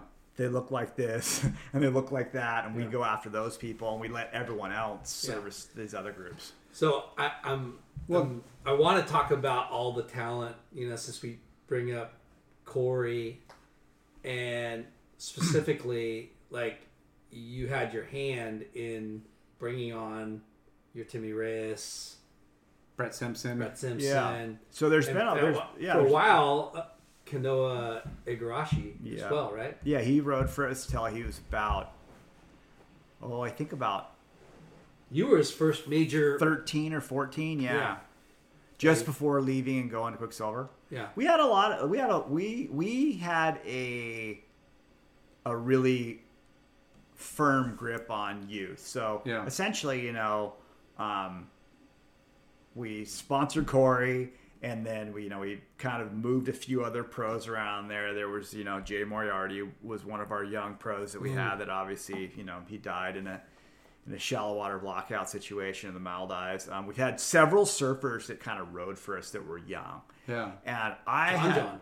Pardon me? John. Yeah. Well, so the first big main kid that we captured and we started marketing really young was John. How old was he when he was brought on? And were you the guy that brought him on? Yeah, no, it was I had a team manager. There's pictures of him at like 7-8 with O'Neill on early. It was Pete Johnson. They were living across the beach park from them. And so Pete's like, hey, I got this little kid, and he's really, really impressive. And so we started sponsoring him kind of right around 5.5 or 6. Getting him board shorts, little t-shirts, little sweatshirts, little wetsuits. 5.5 or 6. Yeah. So, and we were like, wow. And it was definitely like, wow, there's something really special here. And what's interesting is that I think it's something I probably kind of understood, like, and probably something that I learned from Herbie and kind of saw at Quicksilver with Quack, because Quack was a very interesting marketeer. Yeah.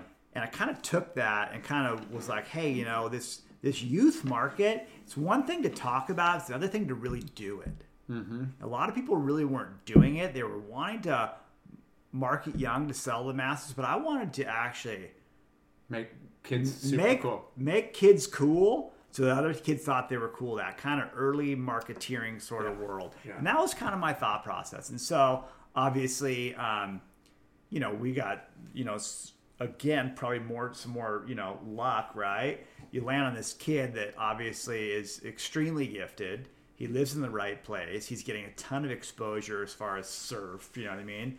And they're wanting to go surfing, and to be able to participate in that energy was obviously an amazing gift.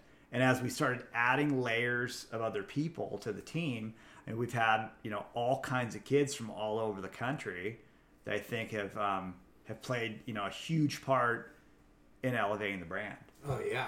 You know. Well, you got to look at how O'Neill's wetsuit side. You know, their youth. They're one of the ones that executed youth product on the rubber side. Yep. You know, really well over the years, and to have that mirrored on the clothing side and yeah, I mean, the one thing is O'Neill's innate ability to fit suits, right? Yeah. People are like, hey, I'm a this, and it's like, I'm this tall, I weigh this much. They were the go-to. Their equation, they're the go-to people, right? And so we capitalized on some of that energy as we were building the apparel company, and then, a lot of great opportunities. We had, there's the owners of the company that do operations, but they brought in John Warner from Quicksilver. So he came to run the company for a long time, which is a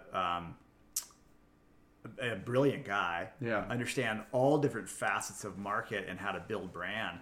And it was great. Again, that was another exposure to me to like how products built, how development is, how you, to be able to seriously work with merchandisers and designers and then, develop the line for retail. Because that was like a big time where it's like people were searching, brands were always being searched for what is the one thing you have that differentiates you from them, right? You know what I mean? Everyone kind of had their things. Their marquee styles and pieces. I wanted to ask you about that. So, you're a team manager, right? But you work closely with developing. Yeah, the industry's so small. And our company's not very big, so it's just like, hey, my office is here, the CEO's there. Yeah. You don't have a marketing. You don't have an advertising agency. Everybody's so small. Yeah. But you had a hand in the direction of the product. Yeah. And ads. What the ads are going to look at. Who we're going to use in this issue and that ad and that issue. Because at one point in time, right, O'Neill was the juggernaut in wetsuits, right? Yes. Well, I think it's very arguable still they're probably the number one wetsuit company in the world as far as scale and size, and then innovation and direction that we get, because we kind of are first to market with a lot of innovations. Yeah. But animal suit. But now there's Hyper Freak. The handshake and like you're this and you're that and we're cool. Those lines got crossed, right? Rip Curl.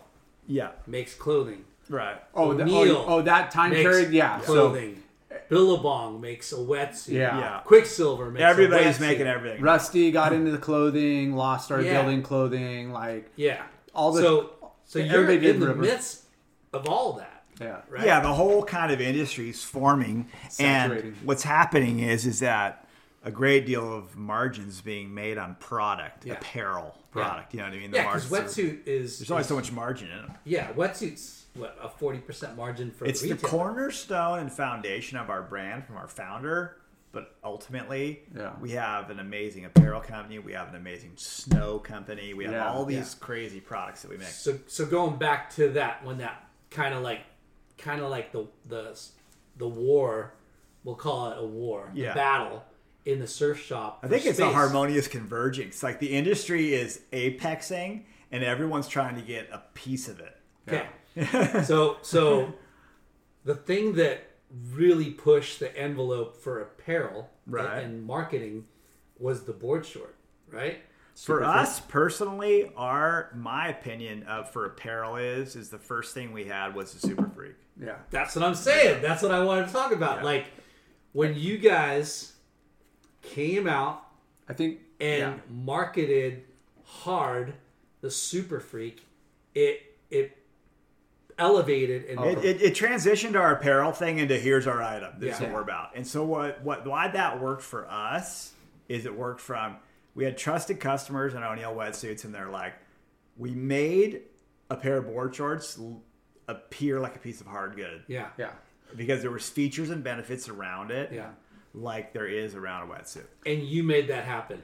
I didn't make that happen. I made that happen with you heard that here first, folks. Yeah. So, the team of people that made it happen, and we did a lot of research and development. There's a lot of really great people behind that thing.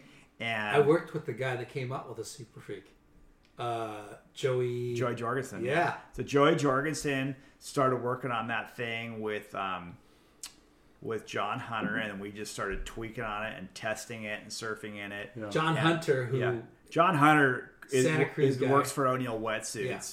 And that guy's amazing. Yeah, so a lot of our innovations come from them. And the thing was kind of like well, you couldn't be a surf company without having like a legitimate like board short program, but let alone like you guys nailed it. Inspired from innovation on the rubber side and nailed it. Well, yeah, it was for its class. There has been other stretch products for sure, but this thing came out and was like, that's something, and it came at the right time because this is my opinion. Is we rolled that thing out. When we rolled that thing out, it was Corey, Archie, Gerlach, Tamayo, Shane Beshin.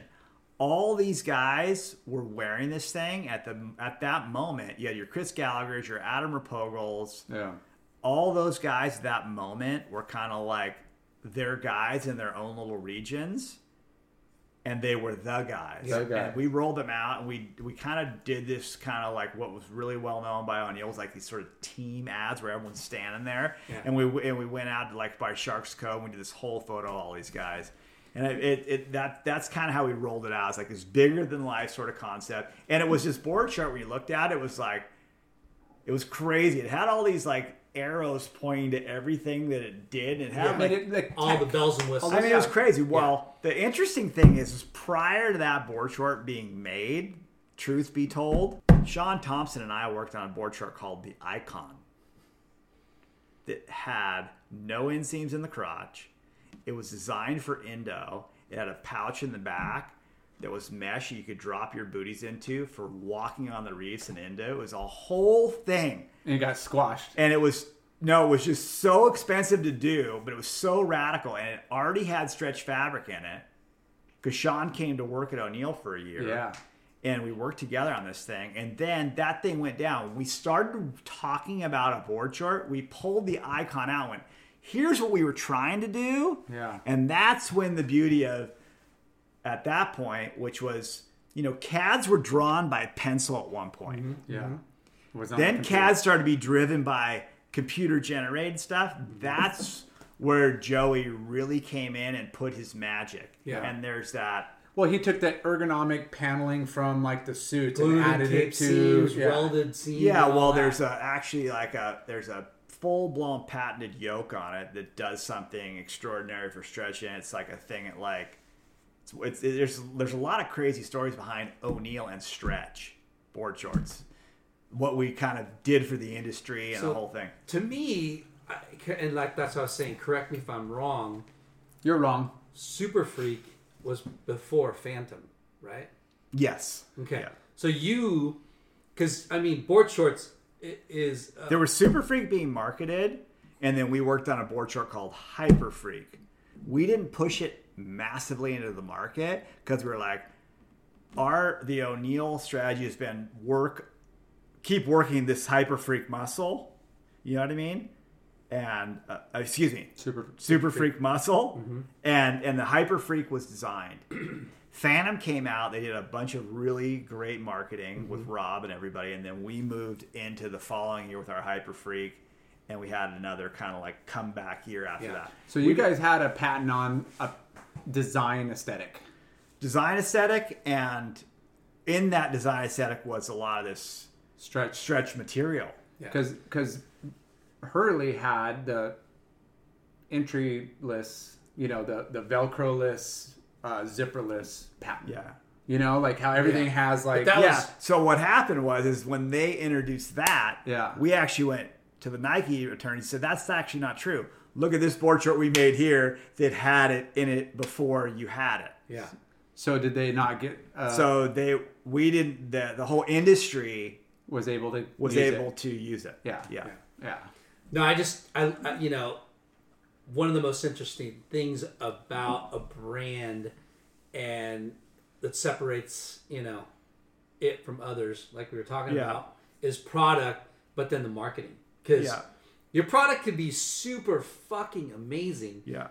But the marketing's got to marketing that really so that thing was just, if you didn't get I mean, if you didn't get beat over the head with that thing, you might not have been around in the first few years of 2000. It was the product. You didn't look at a surf magazine because we were slamming. It was a people. 3-page at the beginning of, I don't know, was it Surfing or Surfer? I don't know. You probably did both. We did, so Surfing Magazine, we were the gatefold. Yeah. Surfer Magazine, we were the second add-in. Yeah.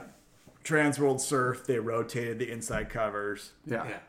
And then, we kind of, did our own kind of like... Which is hard to get, because those are so bought up and, like the strategic of that, like, and side of the business nobody talks about, but like back then, the product placement in the mag. That was Kelly Gibson, who was a sales manager and then became the president and then became the CEO. He was kind of an advocate of, hey, let's kind of,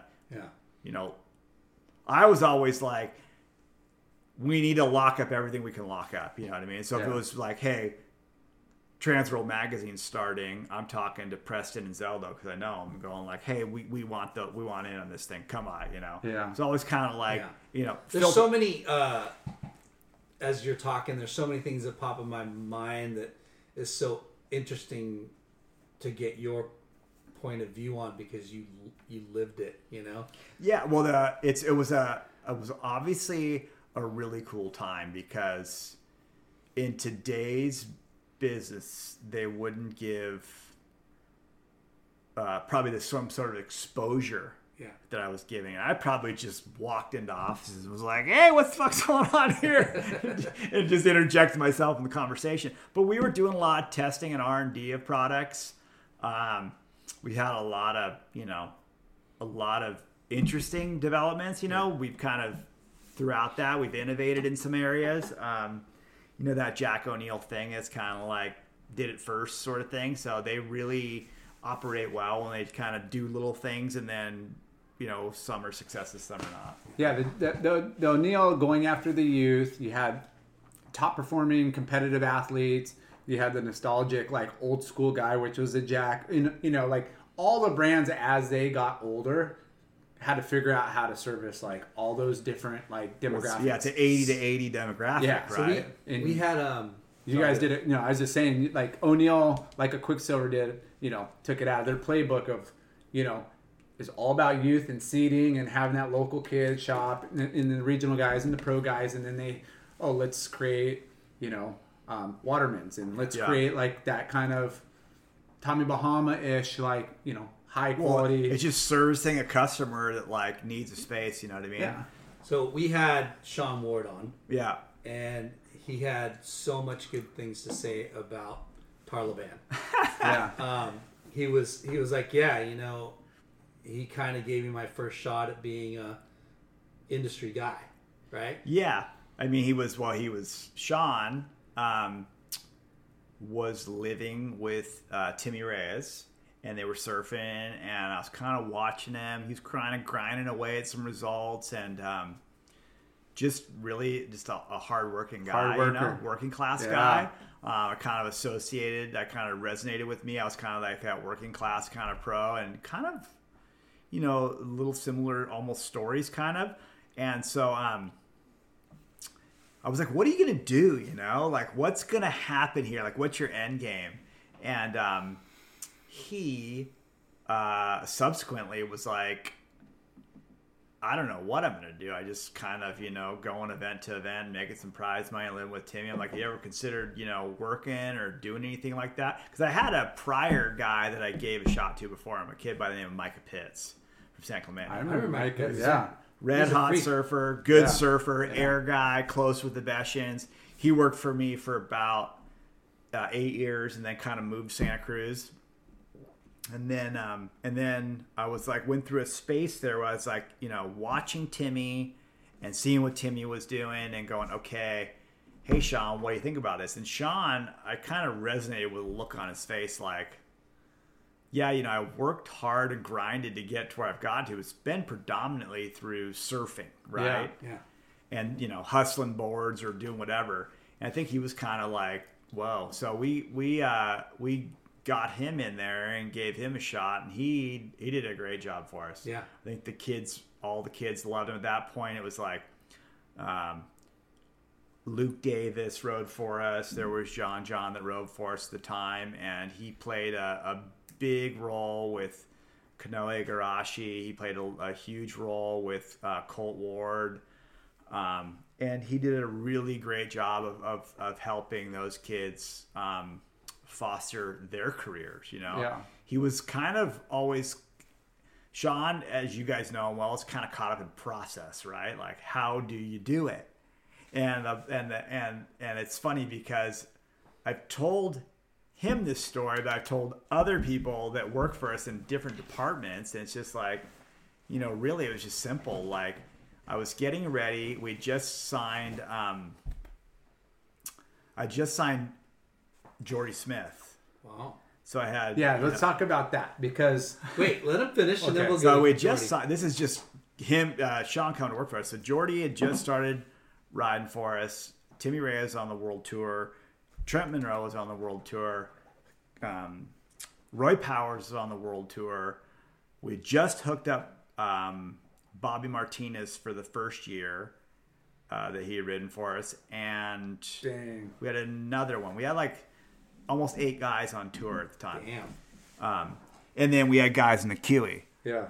And this is post, you know, all the success of, you know, Shane had already retired. And Shane and Rochelle had already retired. Gurr was just out riding, you know, big waves. 60 footers, yeah. And Sean was like, which Snips made him, by the way, you know, go out. Yeah. So the crazy thing is Sean was kind of like going, dude, I'm taking this job and you just dropped me on the curb. Like, what am I supposed to do here? And I'm just like, just take care of these Feast your guys. famine, girl. here's the most simple thing I can tell you. And it's the only thing I live by is just do for them as you'd want to have done for yourself. Yeah, that's Yeah. exactly what he said. You know what I mean? Yeah. And, like if you're in their position, like how what would you want? yeah. Help. And I'm like, or- a lot of this, and I explained to him, like, a lot of this job has a lot less to do with, like teaching. And it's more about fostering, you know? Yeah. Like, at the end of the day, people have asked me, with all these people that you've been exposed to, you know, how do you measure your success? And it isn't measured by the results they have now. It's not measured by, like, did they qualify or not qualify? It's when I'm done with these people that we sponsor, whether they've been an ambassador kid that gets free clothes or they're a pro surfer. It's like, what kind of human is he in 25 years? Yeah. Have I affected that person Yeah. and the philosophies they have on life? Yeah. which is, you know, how most mentors or a figure, whether it's a sponsor or a father like or a company that's just looking out for your best interest should be. But it doesn't always happen like that. But I mean, that's I don't know. commendable. I mean, people that have worked with Bob Hurley, Yeah. I've had amazing experiences, and that he's advanced their life. I guarantee you, those guys might have been like, I wanted more of this and more of that. He advanced their life regardless, because the knowledge that he drops on you, you're just like, okay, whoa, this guy's just said some really amazing, dynamic things. Yeah, and you might not understand it at the moment, but when you look back at it in life, just like Sean did, Sean Ward, like, I mean, I have those moments all the time that I step back and stop, and I think of Dibby and Herbie. I think of Danny Kwok. Yeah. I think of John Gothard. Icons. Think of all these guys that have told me so much about, hey, here's what you got to do. And, you know, we had about a year and a half that Sean Thompson worked at with us at O'Neill. And he had a lot of really interesting philosophies about life and goals. And his whole kind of rollout that I think is really rolled out into his life and his public speaking now. A lot of early stuff that he just laid on me that he might not even realize he was laying on me. I'm like, wow, that was pretty heavy, you know? Well, I mean, a South African that became an icon in the surfing was at the top of the game, you know, just he's a world champ, right? Yeah, he's world champ. Yeah. Sean. 89? No. I mean, sorry, 79? 76. 76, that early? Yeah. And he, or 77. He also, he too, was he also has a degree in finance. Yeah, So he's an educated guy. He's super smart. He's knowledgeable, and And has had some trials and tribulations throughout. Oh God, yeah. Just radical stuff's happened in his life. That's what I mean. He's been exposed and has gone through like so many different. But the show's not about Sean Thompson. No, not at all. This is about Tarlaban. but he's where he's at because of these. Yeah, these guys. These are the guys who I kind of feel like. And what trips me out when I look back on it, and I just go, "Well, God, I'm a kook, and look at all these people. Like, how do I even get near any of these people? Really, at the end of the day, it's like, yeah, I surf okay, and yeah, whatever. I got a couple of little results here, and yeah, I picked up a couple of sponsors. Like, I got fortunate that all these guys dropped a lot of knowledge on me. This guy over here. Same thing. No, your status is about how good you rip over here. This guy judges people. No, dude, that's not true. Let's just I'm put not it this that way. shallow. Yeah, you're pretty shallow. Come on, if bro. you rip, you're pretty cool. No, I said that helps you. Yeah, it does. It does. Yeah. And he surfed well enough to get where he got. Yeah, but I think in reality, it's like, probably not. No. So going back, at that time you had 8 or so WCT guys. You put Sean Ward on to help you. Yeah, well, I needed Sean to basically manage the youth. Yeah. I was going on tour with all these guys. Yeah. I'm going on the road. You're going on the CT. I'm going on the road. He's babysitting the youth. He's going to manage all the youth and pick up. Well, the thing about it is we had 2 critical youth guys right there. We had John and we had Luke, and we had behind them Kobayashi. We had just this winning group of kids all the way down through mini groms, right? And Kobayashi and all those kids, yeah. So the reality was like, okay. And by the way, a lot of that team really got built by committee. It gets built by, before Sean was there, it was a lot of Micah and myself working on it. Prior I was there alone. Yeah. A to Z from the bottom to the top. Probably for you, is that I'm there on the weekends. You're like, this guy's here on the weekends, and all of a sudden I may be going to a tour event, and then I'm coming back and all weekends, and then at those championship events, always there on the weekend. So that's the Timmy Reyes and the Roy Powers coming through those amateur events, the Gadauskas brothers that rode for us. I mean, there's just so many kids that came through the program that really, for me, helped me refine how you work with people. Yeah. Right? Because the method of Passing every kid learns by getting beat with a rod doesn't mean anything. And the other kid, this kid needs there's just all these different types of personalities that you kind of learn. It's like I kind of go, how many times did I call my sister as a psychologist to talk to her about this stuff? Like, which got to send me an invoice. Yeah. Which is a life lesson, how like Robbie Jesper, how to read the room, how to read people, and the better you are at, in your position, servicing these different needs, and that same need. It's got to be a different. There's another can of worms that you probably don't want to talk about, and sure, you're dealing with a kid, right? That's an amazing talent, a freak of nature, and then the parent. I think the parents are all just kind of it's an exciting time, right? Your kid, for some people, it's second generation surfers, and they're very excited about it. For some, it's first generation surfers. Have you seen my kid surf? I'm ready to they get. Don't know a lot about it, but I'm a Ruka loyalist. I don't think it's really as tricky as people make it out to be. I think once you learn how to deal with people, you can deal with the people very well. Okay, let's talk. No, I'm calling bullshit, but no. We're not going to say any names. You don't have to say any names, but tell us the gnarliest conversation you've had with a parent. Because I'm sure you've had them. I'm fired. Sure you'd had to run in with a parent that, hey, why didn't my kid get an ad? Why didn't get my kid wants a purple suit, not a lavender suit. Yeah, I mean, I think the hardest part is really like understanding like parents are just they're tricky people, right? Yeah, at the end of the day, we've had some weird ones though. We had one where got super lucky when I was young. I scrapped together some money, and I invested in a house. Right, so I had a house that I think, lo and behold, everyone just kind of considered the O'Neill house. Right, if people on my street considered it the O'Neill house, it was like, that's the house. So I think it was the assumption of people that it was a house that O'Neill was renting and paying for. And I had a mother and a daughter show up, pound on the door at like 10 o'clock at night. And I had like four boys already there that night, getting ready to go to like a morning comp with my son in the house already, you know? And the mom's like, hey, we're here. And I'm like, this is pre-cell phone, right? So it's a household phone rings. And they call, and I'm like, what's going on here? And they're like, well, and I open, and they're like, we're just down the street. And I'm like, well, what do you want me to do? Like, and they're like, well, we're coming by. I'm like, what do you mean?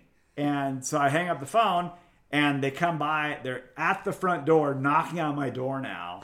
And they got the one mom had like 4 suitcases and was like, they were getting ready to move in. And I'm like, what are you doing? Yeah. This is my house. They're like, no, it's O'Neill's house. We're staying here. We ride for O'Neill. I'm like, no, you're not. You're not coming in the house. Get the fuck out of here. And so it was one of those deals where it was like, wow, there's no separation of church and state with some people. Right, they just look at you at all times like, you must be a metamorphosis of O'Neill at all times, and we're just do whatever we want to do to take advantage. There's been some trippy ones. I think in general, though, when I really break down parents and how they kind of are with their kids, I think at the end of the day, it's just a lot of people that are just really excited and just want the most for their ground. For sure, it's a hard one. For sure, and I mean, you've been doing it a long time, and it would be funny to hear all the. Yeah. There's been a lot of funny ones. I'm sure there has been. As a ex-pro, and of course it's my passion in life. I think it's all I do is think about surfing to this day. If I wasn't working, what are the waves like? When is it going to be good? What's it that's truly what we're eternal drawn. Yeah. But the traveling, going back to your first trip to Australia, and all those memories of like going to all these places you've only seen and read and saw in books and movies and all of this, and going there. There's nothing better than having that like opportunity. So I'm like, yeah, of course I want my girl to surf.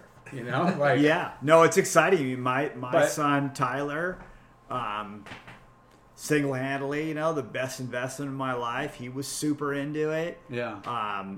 Was really, really good, and had a traumatic injury where he snapped his ankle. It folded over, and they plated it and screwed it. And it was like I was going on the road, leaving to go with Jordy to Snapper. Destroyed his leg, and it's never been the same since. For him, he just enjoys surfing, and getting him to stay in love with surfing was like my whole life's quest to like don't hate it because it didn't pan out to what you thought it would be, because he was going through this moment where it's like Dino and Snips were like, dude, he might be the kid on the way. He's the kid. He's really good. He's kind of winning a bunch of stuff and being that kid. Yeah. And then kind of, I think it not reaching its full potential for him because of an injury. It's hard. It's hard as a parent, obviously. Yeah. But then, how old is he? He now is 30. What the? Yeah. Yeah, he's 30. 30-year-old? Yeah. So the beauty of it is that he's in love with surfing again in his life. And really, at the end of the day, it's all around. I really wanted him to be able to surf, so we could do something together. Yeah. And Yeah. Yeah. It's just surf is. Can I ask you? Sorry, Jay. Can I ask you about John and how that breakup was? Was that gnarly? Was that crazy? No, I mean it was the greatest. It was only benefiting him. Yeah, it was benefiting him. I mean, obviously, it's super exciting time. Pardon me? So when that happens, right? Like, obviously, it's like you have John, and he's the best surfer in the world. And does he have a manager, or is he like? At that present time, he started out in our negotiation without a manager, and then acquired a couple along the way. Yeah. I mean, at the end of the day, for me personally, that's a lot of successful work that happened there. Yeah. And so for someone to pass on after 17 years. Was that 17 years that he wrote for OB? Yeah. Wow. It's not a reflection of just like what we did. 17, yeah. So let me do this math here. He's 6, No, 5 or 6. 6 when he first started, you guys. 19 he left. 14 years. 14 years. That to me is like, you know, a lot of work. Yeah. But I think at the same time too, it's just super gratifying seeing what happened. Yeah. Someone is fulfilling all their goals. They're checking them off. You know, he Did he have those goals at an early age? Like, could you know, I think- want to win the, you know, of course, I want to be a pro surfer. I want to be a pro. I want to be a win pipeline pipe. master. Yeah. Yeah, all those things for sure. I think what the most the beauty of that whole thing is that a single woman Yeah. got around a child that had a father that, you know, dismissed himself Yep. and Was he able to. was able to reach these goals, and along with the Johnson family Yeah. and the Pizell family, we were able to participate Yeah. alongside of them in parallel Yeah. to help him get where he needed to get. There's no secret. A fatherless figure, whether it's a dismissive, you Yeah. know, parent or, you know, maybe some parent passed away, not having that father figure is Yeah. like, it's crucial, and you need guidance, and you need I people to put I would say the two guys that have played the most major role are John Pizell and Petey Johnson. Yeah. I think we were fortunate enough to be kind of there for the ride, facilitate where Yeah. we could. They would have been there because they're local and they're infused in the community or whatever. You're fortunate enough because of his ability and being a brand that wanted, you know, to support Yeah, we him. wanted to sponsor him. I think, though, our quest was a little bit different. So the people that I work with are a lot of professional sportsmen. Yeah. It's Kurt Rambis of the Los Angeles Lakers. Because he's a part owner. Yeah, it's Doug Cosby of the Dallas Cowboys. Yeah. It's Rich Brown, who's a baseball player and a volleyball coach, has high level children that are athletes. There's a guy named Bill Zolg who's an incredible athlete also. Those guys single-handedly wanted to make sure that family was looked after. Yeah. When we endorsed them, they knew the hardships that they were experiencing and wanted to make sure they were looked after. That's good. Whether it be dental, whether it be tutoring, whether it be whatever it was needed, Yeah. the resources were put there for that. Yeah. When an athlete goes from where John was at in his amateur years to Yeah. it's time to go on to a major, more international role, and then to do battle with, you know, Yeah, because you're one injury away from your life ending, like Right. like you spoke about your kid, and you know, there's a lot of curveballs thrown at Yeah. you, and there's a lot of just hardships that could fall on you. But to have that like foundation, like no matter what, if he doesn't turn into winning world titles or pipe masters or whatever, let's, like you mentioned earlier, let's make sure that he's better off.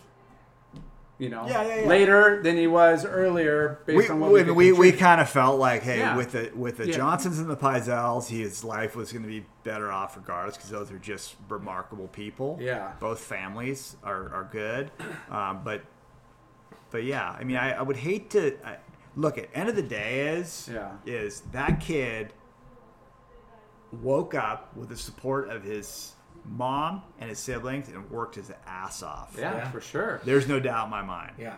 You know, And he grew up in the most dreamy spot ever, and yeah, but besides that, so many kids too, though. I know.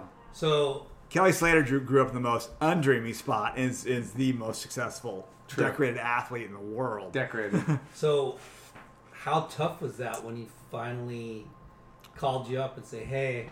Well, so we kind of watched it unravel. We were very close to it, and the opportunity came where it was just so much money. So it was such a. At the end of the day, you're talking about, hey, a massive shift's going to happen. It's not an endorsement. It's a shift. It's a whole paradigm like shift for like a youthful kid that we were like just stoked. I mean, really, is it hard to watch him go? Well, no. Am I close to him still to this day? Absolutely. Yeah. Are we close with his siblings? Absolutely. Ivan and Nathan and Alex, we're close with them. You know what I mean? Will we always wonder what that would have been like had those world titles came with us, or had because there was kind of like, we had him probably in 2 phases, right? Phase 1, phase 2. And then Hurley got him in phase 3. Now he's actually like in phase 4. Yeah. You know what I mean? What I would call this sort of like 5 phases of professional surfing. You know what I mean? It's well, what a cool opportunity to have involvement with like an athlete like that who's just starting his career, even though he's kind of a veteran, I mean, that's part of the reason why you're so important to the podcast and the industry, because you've had these more important to the podcast in the industry. Though. You know what I mean? It's cool. This is going to turn into some luck when we get a new gig. Yeah, it's cool to talk to you about that. That's history. You know, that's cultural history. Yeah. More importantly, but we're really part of it. We are just stoked to be part of his story, and to this day, our owners still ask how he's doing and how he's developing, and hey, we all watched him go through a major hardship with a knee thing. Yeah, that was radical to watch him get injured. But the other marquee athlete, Jordy Smith, who's by far one of the freaks of nature and the best to ever put foot on a surfboard, but there's very pivotal times that when youth turned pro, or the hype or the industry, and it was Jordy and Dane Reynolds, and it became like these two are the new generation. Yeah. There's a bidding war going on. Yeah, they were. There's who's going to go with who. They were the Modern Collective crew. Yeah, and you guys were able to outbid some of these. Yeah, that was an interesting one for sure. Really kind of like to look back. Graham Smith is kind of, the history on his dad is amazing. Obviously, right. He shaped for Sean Thompson and Martin Potter. He was the guy that was the guy when we would travel to the Gunston 500 that you'd stay with in South Africa. Jordy's dad, so everyone kind of knew about him and who he was. But he wasn't, in the U.S. market. So the dad was not in the U.S. market. The dad had successful companies, and he was actually a guy who was there in 1975 and 76 with all the South Africans in during the Bronze Aussie era. So he'd been a guy who'd surfed around. For sure. His dad was kind of the guy, right? And so we watched Jordy come through the system. Yeah. So that was kind of, and it's been a thing of mine where I kind of watch people come through the system, like whether it be, Jack Bravo developing as a little kid, watching him come through the system. I watched kind of a lot of people come through the system and go, whoa. And so Jordy was this one that I saw him at the ISA World Games after knowing who he was, and seeing him at the ISA World Games at 15, then seeing him at J-Bay, surfing like a man. Yeah, in the trials, there's a kid, and then coming through the trials and getting into the main event. And what has subsequently happened for me was I came back from that year at J-Bay, and I went, I think the best kid in the world is this kid. Wow. And I think this kid right here is going to be one that everyone's going to say, I want to surf like that. Yeah. And the company was like, we haven't even heard of this kid yet. And that's what I mean. He wasn't part of the market here, you know? Like he was kind of removed, Right. So he was removed, but when it came to the ISA World Games, he was on a heater. Yeah. And when you saw him at those points, he was on a heater. And he had this innate ability to look at people's technique and style and go, was coming out of Australia. I was like, hey, I think this kid's the best kid. That's where the ISA World Games Australia. And then you had The ISA Games was here that year when he was 15. Then we went back to South Africa for the WCT. He was a wild card. Yeah. He had to surf for that wild card, and he got it. So he was in that event, and I was like, wow, this guy is gnarly. This kid's going to be really good. So we just kind of watched him. We watched him through the QE, and then we got into kind of like this positioning thing where we're like, okay, we probably ought to position for him. It was a wild one. Because you had to move budgets around. This wasn't going to be. This is going to be a pretty penny. We moved budgets around, but I moved my life around. Yeah. Jordy's dad came to America, moved in with me for 6 weeks. Wow. Didn't have a cell phone, and people are calling my cell phone get a hold of him to have meetings with him to talk about sponsoring him, and I'm just handing the phone over because it's these big, massive executives, CEOs of these companies calling me, going, "Hey, can I talk to Graham?" And I wasn't about to disrespect anybody. I was like, "Okay," so I'd hand the phone, let him go do his thing, and his dad just kind of. So why you? Why did he stay with you? He came to America and was telling. The story I get was he was telling Jordy, there's this guy, Garth, man. I think this could be an interesting thing for us. He knows a lot about equipment. He's in the trenches deep. He's going to be there. And it's like, this guy's going to roll up his sleeve. He ain't going to just negotiate a deal. He's going to get involved in your life. Yeah. And subsequently, we landed that deal. And then Jordy lived with me for 7 years. So hold on. This is really interesting because obviously the guy could have stayed anywhere, really. Well, he could have ridden for any company he wanted to. Well, the dad coming out here is what I'm saying. It's like he chose to stay with you because he liked you, right? Like you said, like there's something about Garth. There's people, and I think he's into people, right? Yeah. And then he's into like, hey, these people are trying to sell us on something. Yeah. Let's go see. And I think it was like a trippy deal. I was like, why don't you just come stay with me? I got a room. You can hang out. Yeah. Whatever. It's cool. You can do all your business. Take all your meetings you need to take. At the end of the day, Jordy was going to land a life-changing, lucrative contract. Yeah. And it was either going to be with you or another brand. Yeah. Correct. So to be able to, go into your point, why with you is... But I think at the end of the day, to be perfectly honest with you, if I was to say I did something, I didn't do something. The company lined up the money to get the number one draft pick, and we got the number one draft pick. But you played it as, hey, we're going to try our best based on what the company's going to do, but I'm going to facilitate just Garth as Garth. Yeah. You didn't have any hidden agenda. You weren't doing anything. You were going to freaking curveball another call. Like, they didn't call. No. You know what I mean? Anybody could have put the money up and got him, but you... Because of you and your relationship and your I think a little bit of relation went back with Graham. In Jordy's eyes, O'Neill really wasn't a thing. Yeah.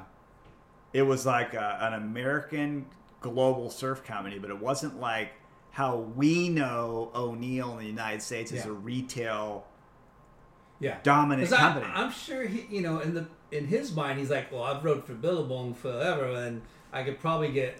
I want to roll with Annie and Joel, right? Yeah. Or I want to roll, or I want to go to Rip Curl, or I want to go here, right? Yeah. What ended up happening there in the end was that he was going to come to a deal with somebody. And I think ultimately the end of the deal happened there was a human factor that started factoring in. Like, we're going to be with these people for a long time. It's that thing started out as a 5 + 5. Yeah. 5 year. Plus 5 years. Yeah. You know what I mean? We're gonna party with someone for a long time. Who can we have dinner with? Who can we travel with? Yeah. And then ultimately, kind of being that marquee player and a big fish in a littler pool compared to some of the other stack teams. Well, he know what I mean? He came in to ride for us, and he fit a really good spot. He was young. He was very close with Ian Walsh. Ian Walsh rode for us at the time. Yep. They were buddies, and he had signed with us in November and came directly to Hawaii. And at that point, Corey was kind of in his last couple of years of doing the tour, and was pretty stoked. Like, I'd like to really have that guy. And now to this day, I talked to Jordy about the kids we're talking about sponsoring. It's as old school as ever. If I'm talking to Jordy, I'm gonna ask him, what do you think about Katie Simmers? Yeah. What do you think about Dimitri Polis? What do you think about that rail game? What do you think about that? Like, what do you think about him? As he enters a turn, he exits the turn. And that's cool to confide in somebody's different perspective and somebody obviously that is around that. Yeah. Around those people. Yeah. And and the big thing is we're running it the same, I think, as I ran Astrodeck, really. Yeah. It's just the same deal at the end of the day. Yeah. It's all the same. It's just surfers and surf parents, and the industry's was really lucrative, and now it's surfing's changed a lot. Well, I think O'Neill has had some of the best freaking surfers in the world for long periods of time. Yeah. Because Garth Tarlaban has been part of it. You put a personal touch to these guys, mentoring them and solid advice and shit. How you traveled the world on tour for a long time. Yeah. To I still go to a few events. I got to go this year with COVID to Jordy at Pipe right after the birth of his first child. And wow. We were all COVID tested up and living in his house kind of alone, isolated from everybody, and he hadn't surfed for 2.5 months trying to get a passport for his child. He was stuck in London. He red-eyed in. We did the event. I turned him back, sent him back, and he's now returned to America with an English passport for his child. Wow. It's crazy. Like crazy. What do you have? He had a baby boy. Yeah, nice. Ziggy. Is Ziggy? Yeah. Yeah. That's awesome. Ziggy Smith. Yeah. Congratulations. Yeah. There, what a bummer the Coldwater is not going to be on next month. Yeah. Oh my gosh. We were looking kind of. It was an exciting opportunity. Would it be O'Neill? No, it was that they had some sort of, the WSL has a big non-endemic, but still, it would have been cool to see an event take place there. I mean, the surfers. Some love it, some don't. Yeah. It would have been good for the States, good for the the sport, and good for like how all of the above. Like we always talk about it. It's like we sell to successful brands, but you need the whole industry to flourish. What it is, so. I mean, how many people are surfing now? This is out of control. Crazy. I think we've just seen. Now we just got to retain them, right? Yeah. Yeah, I mean, that's going to be its own piece of data we'll probably look at someday, right? Like, how many people started on their Costco Wavestorm and now they order at, hopefully a Heisel or a Lost. a Tim Stamps. Yeah. Have you been blown away on the, coming from a pro where you're just stoked to get some free product and maybe make some money in a contest, to what these guys are. I think it's amazing to see the sport grow the way it's grown, like from not where I came from. We were just talking about the guys who are more successful than me, where it's gone from to where it is now. But it's an amazing transition to see. Yeah. It was really kind of looking to be like out of this world lucrative for people. And there's it's to be part of it and watch it. Yeah. Because it really developed into something more, right? But down to... I mean, you think about our forefathers. Think about... Well, for sure. You think about the guys even prior to PT and that, the David Nuevas and those guys. Yeah. They just were like, surfing because they're stoked. Now look at it. But like you went down to Torquay, Bells. You didn't have any place to stay. I remember... going to the QS and going to the ASP office, and they give you a list of like accommodations and like here's the here it can give you a little bit of a roadmap. To now it's like how the athletes are taken care of and how the setups are, and it just makes everything that to see it get there is really cool. To see where it's gonna go, and then to watch the kids that are coming through the fold now. I mean, I'm most excited to see women's surfing develop. Yeah, it's crazy. They've come so far. I got to have a couple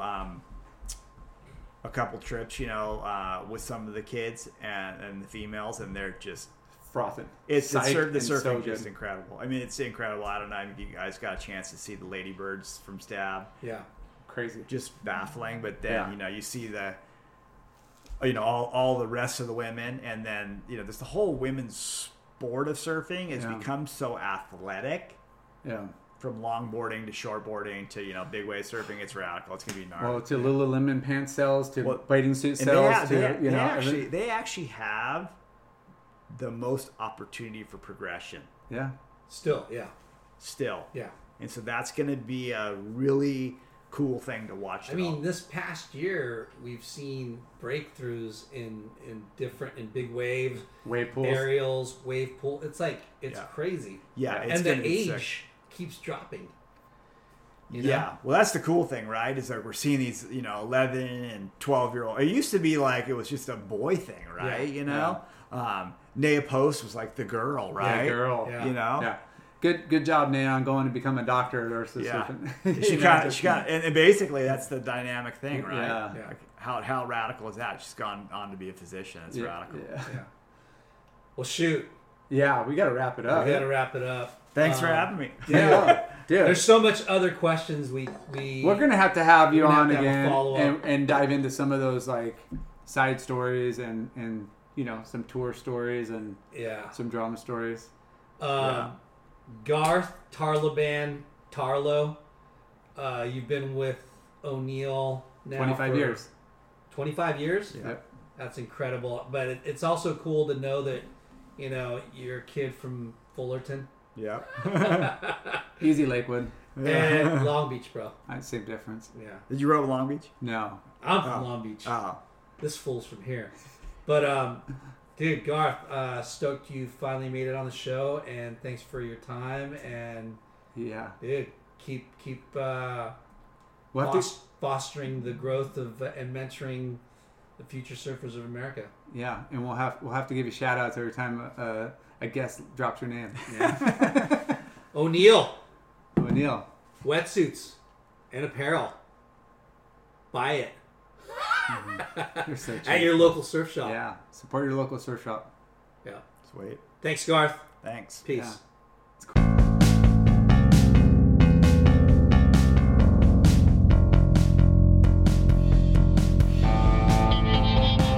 Thanks for tuning in. We hope you enjoyed the show. Please give us a 5-star rating and spread the word.